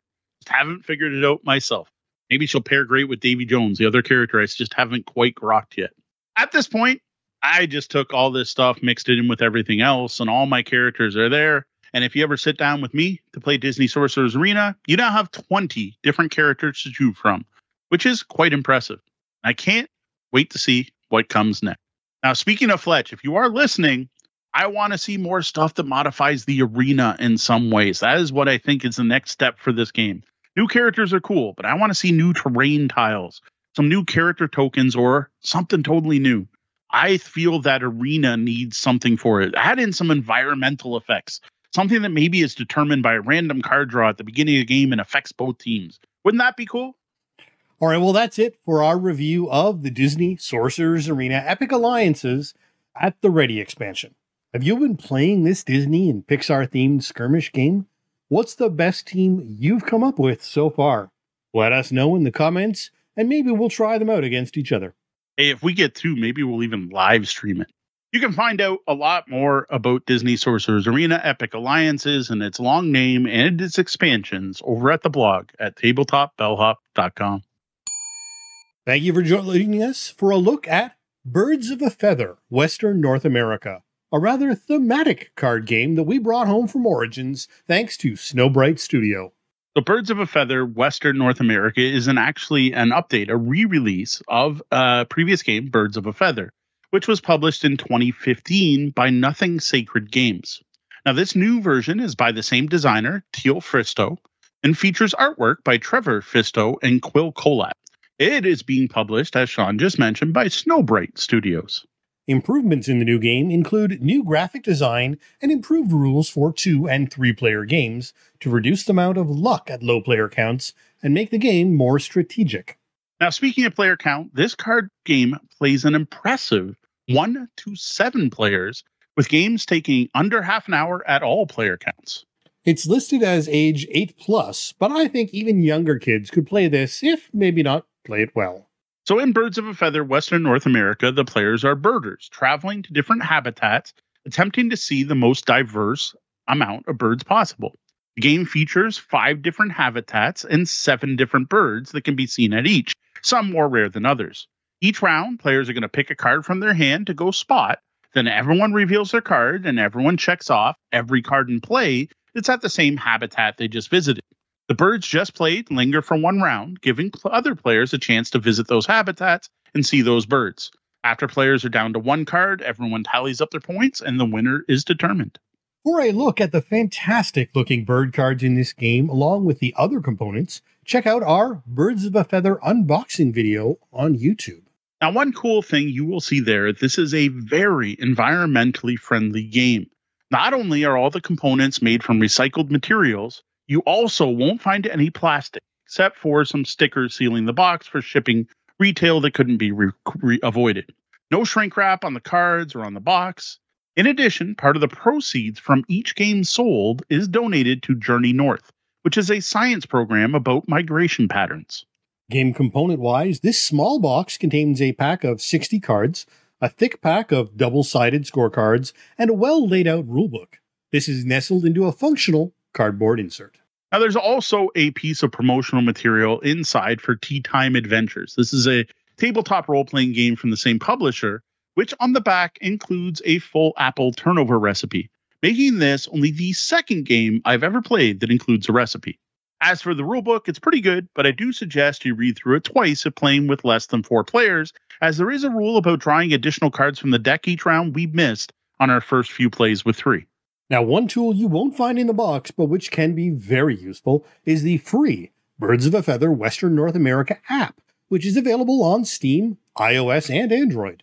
It gives you a way to play solo that works rather well as providing a scoring app that works really well, doing the math for you and saving the sheets in the box. Now, one thing that's almost better on the app when playing solo is that when you play a bird card there, it actually gives you a whole bunch of information on the card about that bird. I thought it was really cool, but I also have to give them props for not including all that on the actual cards in your hands, because that would just make them messier and harder to read. Now, while the quick summary you gave earlier pretty much sums it up, how about we now go over how to play Birds of a Feather in a bit more detail? All right, getting started here simple. Deal everyone a hand of cards based on the number of players, which in most cases means the entire deck. Give everyone a score sheet or have them open up the app, and you're good to go. Each round, players pick one card to play and place it face down on the table. After everyone has placed their card, you flip them over and see where everyone went. These are called the arriving birds. Now, at this point, grab your score tracker and tick off all the birds you can see. Those are the ones that are the arriving birds that just got played that match your habitat on the card you just played, as well as any cards on the table that are left there from the last round. Next, you clear away the previous lingering birds, and that round's arriving birds are pushed to the center of the table to become a new set of lingering birds. Like, that's pretty much it for the basic rules. Play birds, check what you spotted, remove the lingering birds, the new birds linger for a round. Now, to keep things interesting, each habitat includes one raptor card. When a raptor card is revealed, it scares away any lingering birds in its habitat, preventing anyone from spotting those birds that round. Play continues until everyone has one card left in their hand, and then everyone adds up their score. Every bird you spot is worth 1 point, except for eggs, which are worth none, and the ace bird, for which each habitat is worth 2. You get 3 bonus points for spotting all of the birds in a habitat. The player with the most points wins. Ties go to the player who completed the most sets, and further ties are determined by the most rare bird spotted. Now, there is one small twist to these rules when playing with 2 or 3 players. With these low player counts, when revealing birds, you also flip over 1 or 2 cards from the deck, so there are always at least 4 arriving birds each round. In addition, the rulebook also includes variants to make the game more strategic and less random. First is the migration variant, where players pass a number of bird cards to their left before the first round of play. Next are the modified 2 and 3 player rules, which are the new thing in this printing of the game besides the artwork. These have players draft their hands at the start of the game, as well as making a draw deck at the same time. With 2 players, each player is going to have their own draw deck, whereas with 3 players, together you'll create a draw deck. Finally, there are rules for solo play, which has you picking a card to play, drawing 3 cards from the deck for the other arriving birds. Everything else stays the same, except at the end of each round, you discard a card and draw a new one from the deck. There's also a chart where you get a rank based on your total score. Now, trust me, that makes this game sound way more complicated than it really is. That took way too many words to explain what I could teach you in a couple of minutes, possibly even under a minute. Once you see this and play this game, it just makes sense when you see it in front of you. Indeed, essentially, it's just a 5-suit, 7-number card game where you're trying to match suits played to collect all 7 cards from as many suits as you can. Though I will say, they have themed it very well, so it's not just a painted-on theme to an abstract card game. Now, we discovered this game at Origins 2023, where Deanna did a short demo with the game's creator. Now, first off, I have to give Snowbright Studios credit for having one of the most inviting and welcoming booths at the con. This really was something to see, because Deanna did this demo sitting on a park bench surrounded by flowers and vegetation that made you feel like you were chilling in the outdoors. And a very family-friendly area with coloring areas for kids even. Yeah, Snowbright prides themselves on being an LGBTQ plus game studio dedicated to creating heartwarming games that spark imagination and inspire action. And you really got that vibe from their booth. Now, while the booth and people we met were super cool, I don't think that gave us any bias towards the game in particular. Because after just a couple of rounds, Deanna and I both saw the simplicity and elegance of the game design in Birds of a Feather. This is a super easy to learn game where the mechanics are super well tied to the theme, and it all just makes sense together. A game that's fun, well-themed, and educational as well as environmentally friendly. Yeah. Really hard to find some negatives here on this one. So let's hear the pitch. What is the theme concept? So basically you're birders, so you want to see as many birds as possible. So you're going to have to go to different places, different habitats. You pick which bird you're going to go out looking for, but then try to time it so you're there when other birds are there at the same time. After each round, you hear about other birds that were spotted, then you plan your next trip to be sure to catch those lingering birds before they fly away. Like that, it fits the theme so well. Easy enough sounding, but of course, the count of available birds of each type is limited. So if you miss one, you may or may not get another chance to find that bird at that habitat. Yeah, my youngest daughter, Genevieve, went on about this aspect of the game, the way the theme ties in for 2 to 3 days after playing it for the first time. She just kept saying, "Oh, that game just made sense, Dad. It just, okay, like the eggs are the most common. There's 3 eggs for each one. Well, that makes sense because they're the easiest to spot, right? The eggs don't move. Everyone can find eggs. It's the flying birds that are hard to find. And the way the raptors scare away the other birds, that's something that might happen to a real birder. You're going to take a picture of your bird, and then some other bird scares it away." The way the theme tied to this game really cemented the gameplay in her mind, and it has become one of her favorite games because of this. While no birder, I've done enough wildlife photography to feel a familiarity with the theme and concepts that just hits home. Yeah. Now, along with being simple to teach and easy to remember due to the thematic tie-ins, I love that this game plays up to 7 players. Now, the more people you play with, it is a better chance of ending up, everyone spots all the birds or close to it, and there's a higher chance of the tie. It's still great to have a quick playing strategic game that plays in under half an hour that plays 7 players. Yeah, sitting down in the lobby of the hotel and learning and playing the game in minutes was a nice touch. I'm not good at the game, but it's not because it's hard to learn. I'm also impressed by how well the game did play at lower player counts, especially when you use the proper rules, because in our first few plays, we missed the fact you reveal cards from the deck with playing with 2 or 3.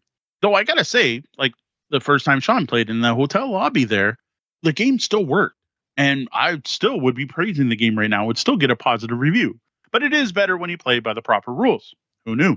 I especially like the more strategic 2 and 3 player variants, having now tried those. They really make the game feel more like a hobby game. And I recommend any experienced gamers use those variants as soon as possible. They play one game to kind of get it down, but immediately switch to that drafting system. And if you're playing with more than 3 players that are gamers and this isn't the first game they played, be sure to use that migration variant. Well, the depth of play from what is essentially a deck of cards here is very impressive.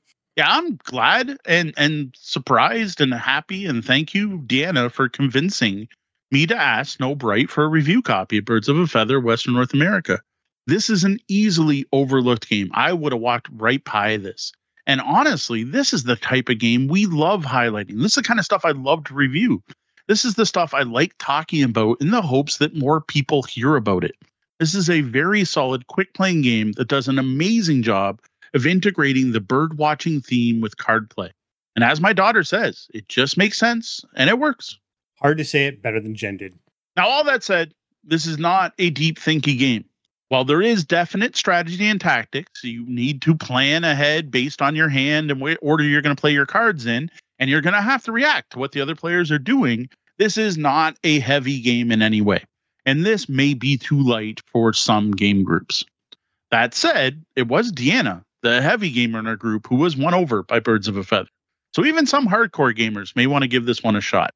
I think that the size, flexibility, and environmental goals of both it and the publisher make this one a worthy game to pick up and keep in your back pocket.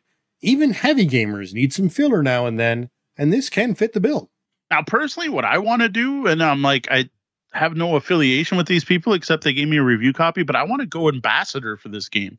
Now, I don't know how many people know it, but the region of Canada we live in southwestern Essex County, is a huge destination spot for birders. It is along one of the biggest migration routes in the entire world. Towns like Kingsville, Ontario have built their entire industry around birders and seasonal visits. This is the game that I think should be sitting on the shelf at the Banded Goose Brewery. And it should have been in our hotel room when we stayed at the Grove Hotel.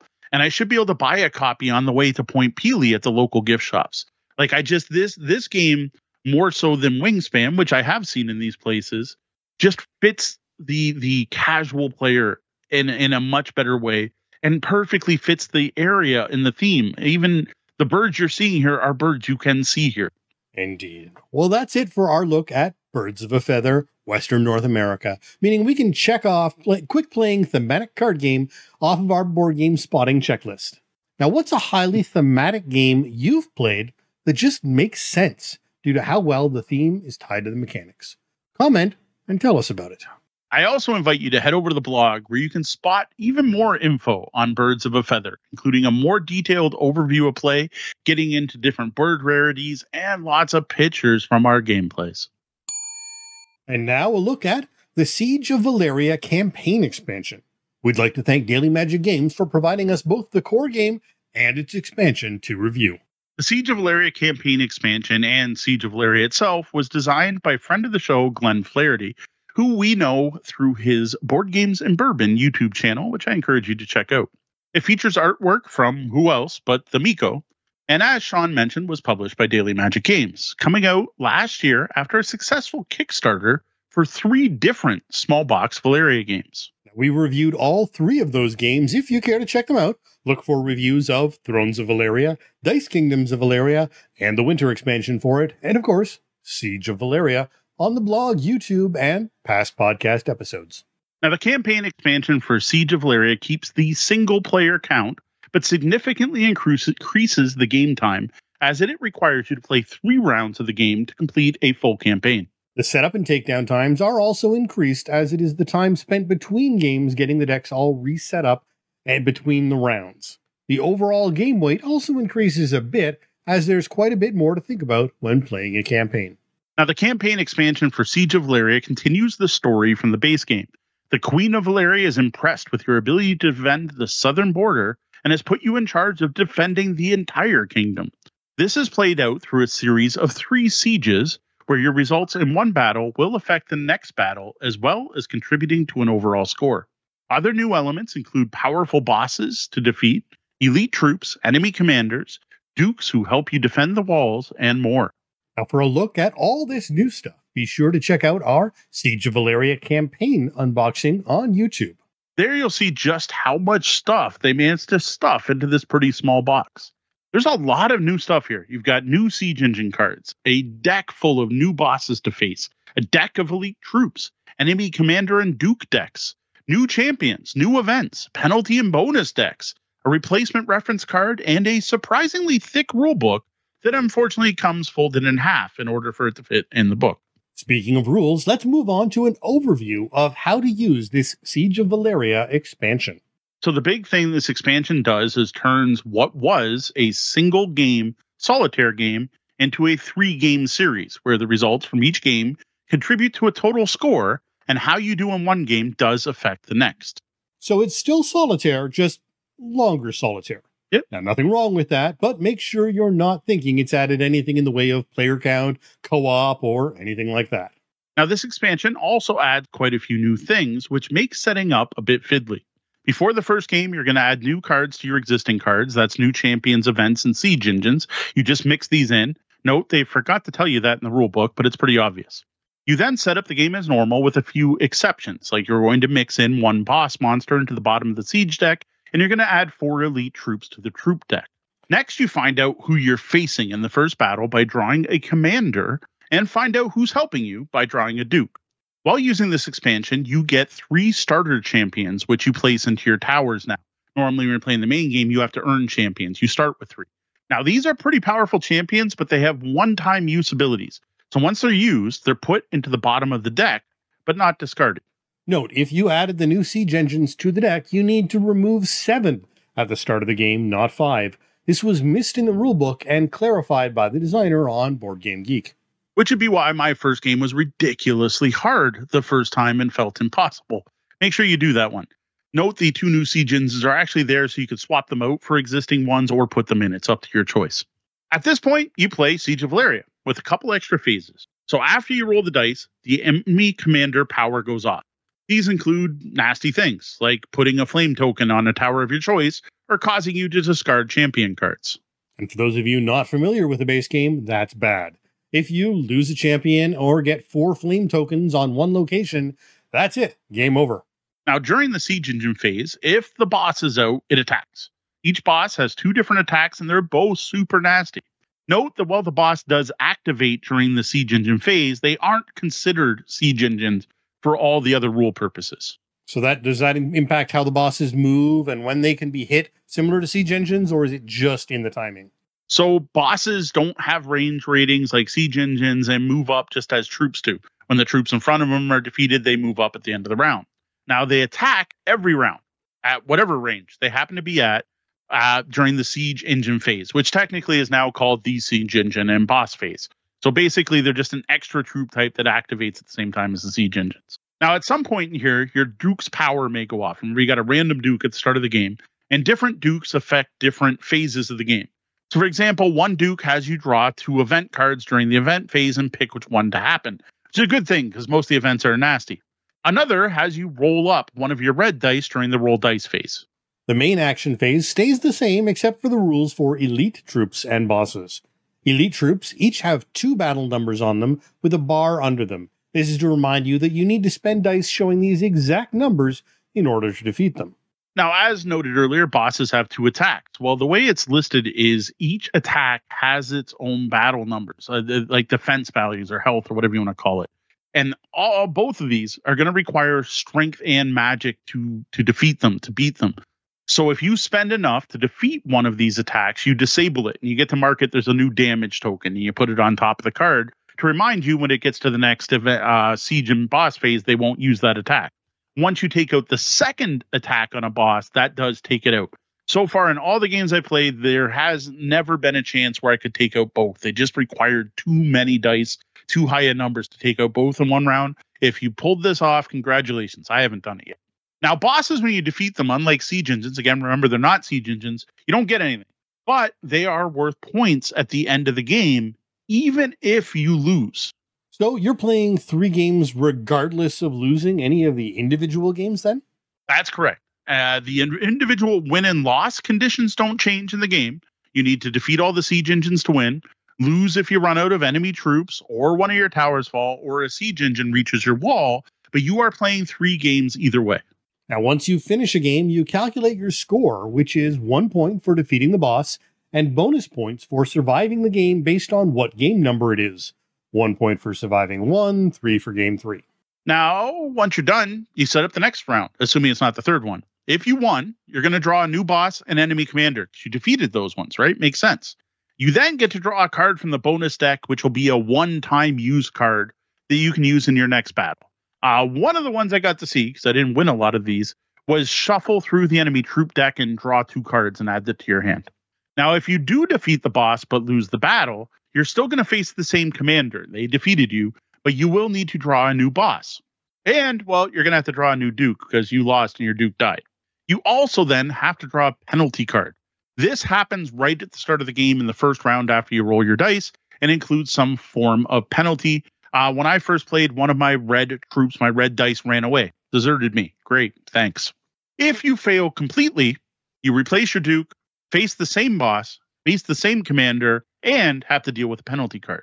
Now, the fascinating part here is, of course, the fact that losing one battle doesn't mean you've lost the war. Well, yes, a perfect score at the end where you win every battle and defeat every boss does make you the hero of Valeria, and they throw holidays in your name. They name a holiday after you. You only actually need 6 points for the second best result. And even a result of 3 points is a partial victory. So what did you think of Campaign? I know we both liked but didn't love Siege of Valeria. Does this improve it? Yeah, most definitely. The new elements here of elite troops, bosses, starting champions, enemy commanders, and dukes bring Siege of Valeria to another level, another complexity level, and honestly, interest level. It's just more going on and more interesting things going on and more things to think about and ways to make combos. Well, that's certainly welcome, in large part because neither of us are solo gamers. I think there wasn't enough of a game there in the base set for us to want to take the trouble of setting it up and playing. Having a bit more game to the game changes that calculation. Yeah, there is a ton of stuff here. Like, you only use one boss per fight. Technically, you might use the same boss 3 times if you play badly enough, but you get 7 in the box. You're only mixing in 4 elite troops each game, but the campaign box comes with 16. There are 10 different enemy commanders. There are 10 different dukes. You also got new events and new champions that just get tossed in the mix. All of this helps make the game more variable. While I found the original game starts to feel repetitive, especially if you play a bunch of games in a row, like 3, that's relieved a lot with this expansion. Indeed, definitely an increase in replayability even though you're now playing 3 games at a time instead of just 1. Now, that said, the basic gameplay is the same. This is still Siege of Valeria. It still feels like Siege of Valeria. This is still a puzzle game in the end where you're trying to figure out the best use of your dice and cards every round and doing your best to set up combos that let you take out multiple troops or siege engines in one round. As we mentioned earlier, it's still a solitaire game, if longer one than previously. And that length is my biggest concern with this expansion. It turns what was a half-hour game into a 2-hour game if you play through all campaign games in one sitting. The additional setup and teardown required before, after, and between rounds is significant. You are having to sort all the decks out every time and rebuild them and reshuffle them. As one example, the troop deck. Start of the game, you're going to have to separate all the elite cards from the normal cards because they probably mixed in from the last game, unless when you cleaned up you did this. You're then going to shuffle both those decks, the troop deck and the elite troop deck. You're going to take 2 cards off the standard deck, remove them from the game, put them back in the box. You're then going to deal yourself 2 cards as your starting hand. Then you're going to lay out the grid, the 4x5 grid, 20 cards out on the table. Then you're going to take the deck and remove 4 more cards from the game and put them in the box. Then you're going to draw 4 cards from the other deck, the elite deck. Then you're going to shuffle those into the basic deck. Like, that's all the steps just to prepare one of the decks in the game. Prepping the siege deck is similar. And even like just finding the 3 starter champions and recognizing the 1 logo on them takes some time. Just all of this is a lot more fiddly prep work. Yeah, the setup does sound a bit onerous, though I expect it's similar to what a lot of solo players need to do for games, so not totally out of line if that is your preferred gaming experience. Yeah, fair enough. I haven't really played enough different solo games myself to really compare the amount of setup time. Most of my solo experience are simple card games like Friday or Onarim. So compared to those, there's a lot of work. Now, my other complaint about Siege of Valeria campaign is one you've probably heard me mention on the show now multiple times, of misexpectations to a little bit. Because when I heard campaign, I thought RPG campaign. I thought story. I thought ongoing, evolving story. What they mean by Siege of Valeria campaign is military campaign. You are playing through a 3-battle military campaign and not an RPG style campaign. Yes, there is some background info, and yeah, the different end game scores give you a little story. You know, you get to have a holiday named after you, but it's no more than you'd expect in any board game. This is in no way adding any RPG stuff. Though we've reviewed other games as well that, if not solo, are still single game experiences with campaigns that just change the setup some and involve playing it multiple times with very little story other than a light paced on. I think it's something that many games are trying to capitalize on, but as shown here, can perhaps fail if expectations aren't set well. Overall, I was really impressed by how much Siege of Valeria was improved by adding the campaign expansion. I can't really see playing Siege without it going forward. Now, the one thing I think people may want to do, which isn't mentioned in the book at all, but I think should be, is to use all of this stuff to just play a single game. Draw a boss, draw a commander, give yourself a duke, shuffle in some elite troops, toss in a boss, and just play. Certainly no reason why you can't add it all in now that you've got it. If you own Siege of Valeria and enjoy it at all, you really should pick up the campaign expansion. It really does improve the base game and needs to be added to our growing list of must-have board game expansions. Now, if you were like Sean and I and thought Siege of Valeria was good, but not something we could see ourselves playing all that often, you might want to pick this expansion up. I can definitely see myself playing more campaigns in the future. That being said, it's still a solo game, and some people prefer the social aspects of gaming. This certainly isn't going to open the game up to those people. In the end, Siege of Valeria is still Siege of Valeria, even with the campaign expansion. And if mathy puzzles are not what you want out of a fantasy siege game, this expansion isn't going to win you over. Despite the name, it doesn't add any story or RPG elements to this solo dice and card game. Well, that's it for our look at the Siege of Valeria campaign expansion. Are there any games who've expanded from single adventure to campaign that you enjoy? Comment and tell us all about it below. Now, I gave a pretty high-level overview of play here. If you want more details on exactly how the campaign expansion for Siege of Valeria works and the actual setup involved for each game, step by step, please check out my written review over at the blog at tabletopbellhop.com. Finally, if you enjoyed this review, please consider tipping your bellhop at patreon.com/tabletopbellhop. And now in the Bellhop's Tabletop, we look back at the games we played since last episode. All right, first one is something that's probably going to surprise some people, and that is multiple rounds of Tapple with the kids and some games that Deanna joined in as well. Now, I played this game years ago at a public play event at Brimstone Games. John Salalila, someone Sean and I both know from grade school, had brought the game out, and it was a huge hit. I have been meaning to pick up a copy of this, and finally did at Origins. Thank you, the op, for letting us bring a copy home. Just remember, it takes batteries. Yeah, that'll probably be a pretty amusing unboxing video when we release it. I've recorded it, and I had no clue. And honestly, in my head, I thought the game was mechanical, not electronic. But whatever, it is what it is. There's some neat stuff going on in that game besides like the gameplay. I love how compact it is, and like the cards for the game snap into the bottom, which is just really cool. It's very toyetic. I knew that going in. And I like the fact that this is one of the few games where like my box is gone. I recycled it. Like I can't even put it in the backdrop because I got rid of it because there's no reason to keep it. The only complaint I have is the volume. I really wish there was a volume slider somehow, or possibly a way to mute it and it vibrate instead. Yeah, that is one of those toyerific aspects. Kids, games, and toys like that. That's one of those ones where parents let the batteries run out. Yes.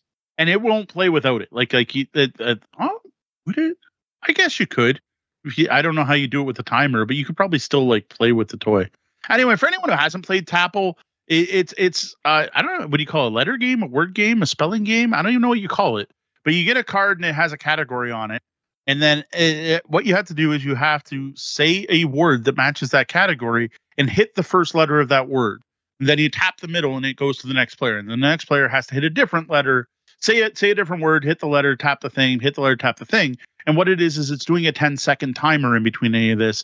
And if at any point you haven't hit a letter yet and hit the thing, it buzzes and you're out of the game and it's last player standing. Yes, it has player elimination, but you're not going to care when you play this game.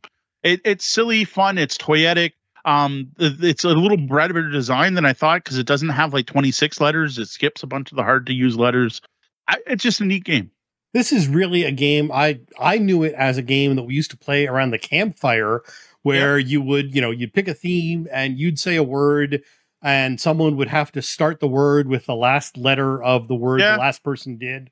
It's the same sort of game. There's a lot of different variants of it. This is just basically a physical version of that, campfire game. Yeah, my kids loved it, like really loved it. I was shocked by how much fun they had, especially because like I brought it as the game to play while we were waiting for dinner to be ready before we sat down to play the real game. And they just kept playing with it. And what was amusing is very shortly, there was just the two of them playing around with it because I got a little tired of it. And they did what we did at Brimstone. They tossed out the cards and they were doing warrior cat clans and warrior cat names and favorite sci-fi authors and wizard spells and stuff like that. It is a fun game. At some point, I'll review it. It will fit it in at some point. Like I could review it now. I kind of almost did right here, but we'll do it. We'll do a formal one. And thanks for the op letting us bring a copy home. We'll get you a YouTube segment of me gushing on about Tapple. So I'm still going to complain it's not mechanical. I hear video. So this to me in my head was wind up. Like you hit this and it slowly clicked and then timed out, which it doesn't. And I don't quite understand this design if that's not what it did. Like, why is this round thing everywhere? So it still kind of baffles me. So yes, there is my copy of Tapple that wanted to take a dive. I forgot it was rested up on something. So I still haven't played it yet due to the various health issues going around, but the concept is pretty straightforward. And I think I could probably get through the review on this one without getting my hands on it. You could probably review it yourself without having ever played it. No, we don't do that. All right. Speaking of getting to the real game, we brought Tapple over until dinner was ready, had dinner, and then we sat down to more Castle Panic. We're getting there. We're going to review this at some point. I think this is an example of us going above and beyond what anyone expects, but I want to play each of the expansions at least once before I review the big box, because that's the whole point. So at this point, we have tried the Wizard's Tower, which we talked about before, and now we have tried the Dark Titan. Dark Titan was pretty cool. I'm reminded a bit of the campaign expansion for Seeds of Valeria, because one of the things it adds is a big boss that can show up at any time who had some ridiculous heavy metal sounding name and artwork. The cool part is this is an 8 health monster that you have to fight. So if anyone who plays Castle Panic knows how dang tough it is to do 8 damage, and it does terrible things. And it does terrible things like every round when it's going to move. You like roll a die to see what it does. And most of what it does is affects the other monsters on the board and makes them do stuff, as well as slowly advancing on its own. The cool part they did with this that I really like is it comes in multiple levels. Now, they tell you level 0 is for kids. So the level 0 version is it does nothing. When you roll the die, it advances, right? It's nothing fancy. Well, as you add levels, it starts doing more stuff like hurling flaming rocks and stuff. And what's kind of neat is the big box includes the promo version, which is level 6. I guess like if you bought this expansion, it only goes up to level 5. Well, this includes the extra hard level 6 because some people who play Castle Panic are masochists. Now, along with the big boss, you also get new monster tiles. Our absolute favorite new monster tile is the ogre with the bomb on his back, because we won a game by the last monster on the board being the ogre who just ran into our last wall and exploded, which was just fun. There's some powerful new castle cards. What I like to see out of these is ones that let you team up. There's a card called Barrage where you pick an arc and everyone can spend all their cards. I thought that was a nice addition to the game. There's one that lets you put a Cavalier on the map. So you get like a little mini that you put out as standee, that you put on the map. And every round after you've played all your cards, you can then move the Cavalier and have it fight monsters for you, which was neat. That adds really a whole new level to the game. My favorite part, though, of Dark Titan, though, is what they called support tiles. These are 3 tiles that go in the monster bag, but they're good things. They represent support from other nearby kingdoms that are being sent in, and they show up in the forest randomly, just like the monsters, and you have to move these closer to the castle by discarding hit cards. They move 1 square for any hit card, and if you play one that's the right color, they move 2. And your goal is to get them to your castle, and if you do, you get this huge bonus. Or you can actually use them to fight some of the monsters that are out there. But these aren't very tough, and what it is, like, one will have a strength of 3, and by the time it gets to the castle, you can do 3 damage to any monsters anywhere on the board. Well, if it gets hit on the way in, it does less damage. So if it's at 2 health when it reaches, you only do 2 damage. If it's at 1 health when it reaches the castle, it does 1. It's interesting how this game went from, oh God, do we have to play this at its basic mode to this is cool. Though that's not to say there aren't still some issues. Yeah, the whole thing with this is what Sean's saying. It went from this simple, quick game, like quick cooperative family game, moving it more into a gamer's game, which I'm assuming was the goal of these expansions. Like the medium to heavyweight gamer in me digs this. What I'm not loving is that it just keeps making the game longer, with our games now averaging over an hour and a half, with some games going over 2 hours. And I no longer have that quick Castle Panic game. Let's get 2 games in tonight. Let's see how we do. This quick, sometimes stressful, silly, fun game. And the more expansions we add, the less quick it is. And now my problem as a gamer who has a large collection of games and likes a variety of games is once you get to a 2-hour slot to put games in, there are many other games in my collections that I think I'd rather be playing for that long. I'm not sure if making Castle Panic more of a gamer's game is what I want from Castle Panic. Though at the same time, the base game was so almost horrifically unbalanced, I can see the drive to make it more of a real game.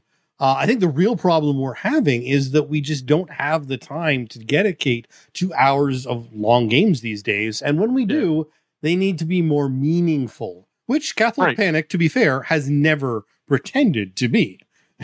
Yeah, I feel like if I'm going to spend 2 hours playing a game, I want to determine who at the table was the better player. And, I want that competition and not a silly dice chucker. And to be fair, that is something that's now part of the game that wasn't there before.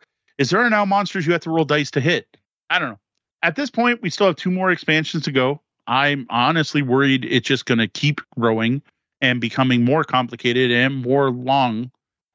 Maybe it'll get to that point where it's now complicated enough it feels like playing a medium weight Euro, so it'll fit that slot better.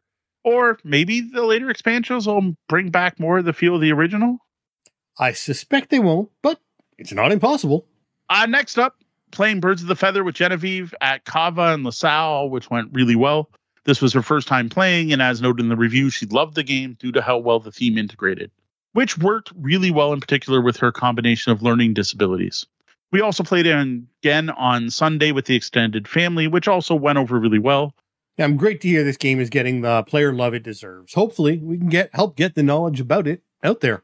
Yeah, I think what we need to do is we need to go to Banded Goose and play it. But then again, where do we get it? And I'll have to Google it. I'm like, I don't know. Here. Well, at Kava, we also I taught Genevieve Star Realms using the new Frontiers box, which we brought back from Origins. Thanks, Wise Wizard. I expected her to dig it because she's a sci-fi spaceship, Star Trek, Star Wars kind of fanboy. And I was a little worried she'd have a hard time picking it up because there are quite a few moving parts. And the second part, no problem. She picked it up right away.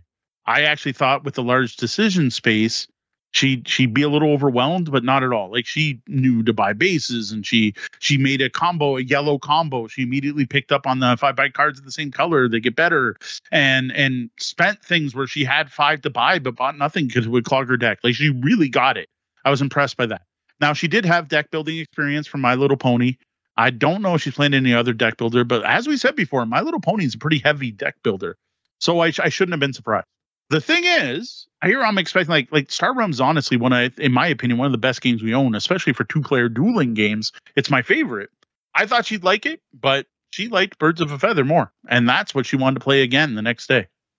Birds beat spaceships. Maybe not in my world, but hey. Generally not in hers either. Speaking of playing games with my daughters, as far as my other daughter goes, I have been playing Disney Sorcerer's Arena, exploring the new expansion, but I really don't have anything more to say I didn't cover into the review, other than Gwen was really impressed by how much more stuff was in there since the last time the two of us played together. And she just, again, pointed out how much she really enjoys this game. Now, if only we had a decent way of organizing it from the publisher. Something to add to the quality of life, perhaps. Yeah, I came up with a new way to sort the cards now in the box that exists. I now have it sorted because you can fit 3 decks together in one of the slots. It's now sorted by expansion because I know what characters came in which expansion. So it's now a little easier for me to find stuff. But yeah, it's still not optimum. And I think one more, I think I have room for 2 more 10-card decks, and that's it. On my own, I spent some time exploring Siege of Valeria and prep for tonight's review. Again, I don't think I have anything to add to that. The other thing, though, speaking of tonight's reviews, is I had fully planned on reviewing something completely different. I wanted to do At the Ready because it just came out this weekend, but I wasn't planning on doing anything else from Origins. I wasn't going to do Birds of the Feather this week. I was fully expecting to review something called the Entrism Mini. And I think I brought this up. I don't know if it was at the end of the last episode or during the pre-show, but this is a marble run, a marble labyrinth puzzle, 3D, that you build yourself. And well, for those live, I apologize for you at home. This is as far as I got. And it's kind of neat and impressive, but very fiddly. Then a piece broke. And there are no spares included with the Entrism Mini. And despite the fact everywhere in the instruction book says just go to this website for free piece replacement, the free piece replacement does not include shipping. And they're using Shopify, and anyone in Canada who's ever tried to buy anything from Shopify knows just how bad the shipping is. And I'm sorry, I am not going to pay that price for a replacement part for a review copy of a game. Nor would I be happy to have spent the $80 the game costs and then being asked to pay a quarter of that to ship one piece. So I don't know where this is going. I have written my contact there. I have asked how they want to proceed. This might be one of the few cases where I do not review a product. Because right now, my review will not be positive in any way, shape, or form. Sean caught some of the live unboxing. It's up on Twitch if people want to see. It was not the most enjoyable build I've ever done, ending in the frustration of a piece breaking. Yeah, so even up until that piece broke, this was still looking pretty rough. Yeah. I've watched you build a lot of things now, and this one was not pleasant. Yeah, it's for expert modelers only, with lots of patience and things like arms to hold things and maybe an extra set of hands. I don't know. So this might be it. This may be the review Entrism gets. Hopefully we get to an amicable situation and they send the piece. I finish the build, which still was going to say for expert builders, like there are lots of these wooden puzzles, and this reminds me of the ones you see at the it's not even hobby stores, like the hobby stores that aren't game stores, where it's like build this working clock out of wood with little tiny pieces. It's more that level compared to building an escape puzzle. So that's it for what we have been playing. What about what we plan to play next? Any gaming plans for the coming week? What I really want to do is I want to have a SeanCon. I don't know if that works into Sean's schedule. I know currently it does not work into our budget. This month's going to be rough. Plus, Deanna's still not 100%. She's still struggling with respiratory issues. So I don't know if that's possible, but like, man, we need to like just get a weekend of playing games. We need to, Kapow sitting here, like the stuff I've unboxed, Seas of Havoc. Like there's just so many games that we brought back from Origins that we need to play so we can review them. I'd like to give out a shout out to Lucky Newt Games for reaching out and thanking me for supporting them on Itch.io by sending me a finished full color version of A Superhero's Journey, which is a cool D6 pool RPG, only 9 pages of rules and tables, but with a lot of play potential. I had sent them a few bucks for their free early release version on Itch.io when I heard about it on the app formerly known as Twitter. And they reached out to me today saying, thanks for sending us a few bucks. We got the full version. Here you go. Have a copy. So, oh, that's cool. Yeah. Otherwise, we're still working on stuff we had in the pile of obligation before Origins. So we still have a couple murder mystery games. And interestingly, it seems people who entered our giveaway are looking for more murder mystery escape room content. So we do have 2 more. I have whatever's going to happen next with Intrism Mini. And hopefully we can get back together with Sean and get some Viticulture Worlds play in. Now, I have unboxed even more stuff. And from the most recent pile, I'm expecting Kapow to hit the table first out of what's left. No disagreement there. Now, as for next week's show, we're actually planning ahead a bit, which means something's going to happen. We're going to have to cancel or something. But expect us to be sharing our favorite pub games, or at least I'll be sharing my favorite pub games. Board games, great for playing at pubs, bars, and breweries, and sharing reviews of Shobu, Psychobabble, and maybe The Deadlies, if I can get in a few more plays of that one before next week. Before we start locking things down, let's take a moment to thank a selection of our Tabletop Bellhop Patreon patrons. Their support has kept this show going for 5 years so far, with a lot more to come. Dukas, thank you. Ron F., thank you, Ron. Roger Malash, thank you, Roger. David Miller Jr., thank you. Brian Kurtz, our first ever patron, always appreciated. Thank you, Brian. Well, that was the double bell. That means our shift's coming to an end, and we're going to have to lock the lobby doors. Though the doors are closed, you can always find us at tabletopbellhop.com. All over the web, it's Tabletop Bellhop, one word, and on your podcatcher of choice as the Tabletop Bellhop Gaming Podcast. Keep the conversation going by joining us on the Tabletop Bellhop Discord at discord.tabletopbellhop.com. That's all for us tonight. Thank you, lobbyists, for joining us live, and be sure to stick around for the Penthouse Suite after show. For the Tabletop Bellhop Gaming Podcast, I'm Sean. And I'm Mo. Thank you. And game on. Find full reviews, show notes, and more at tabletopbellhop.com. Graphic design by Brian Weiss at RPG & Co. Music is Nimbus by Evening Land. The podcast is released under a Creative Commons Attribution license.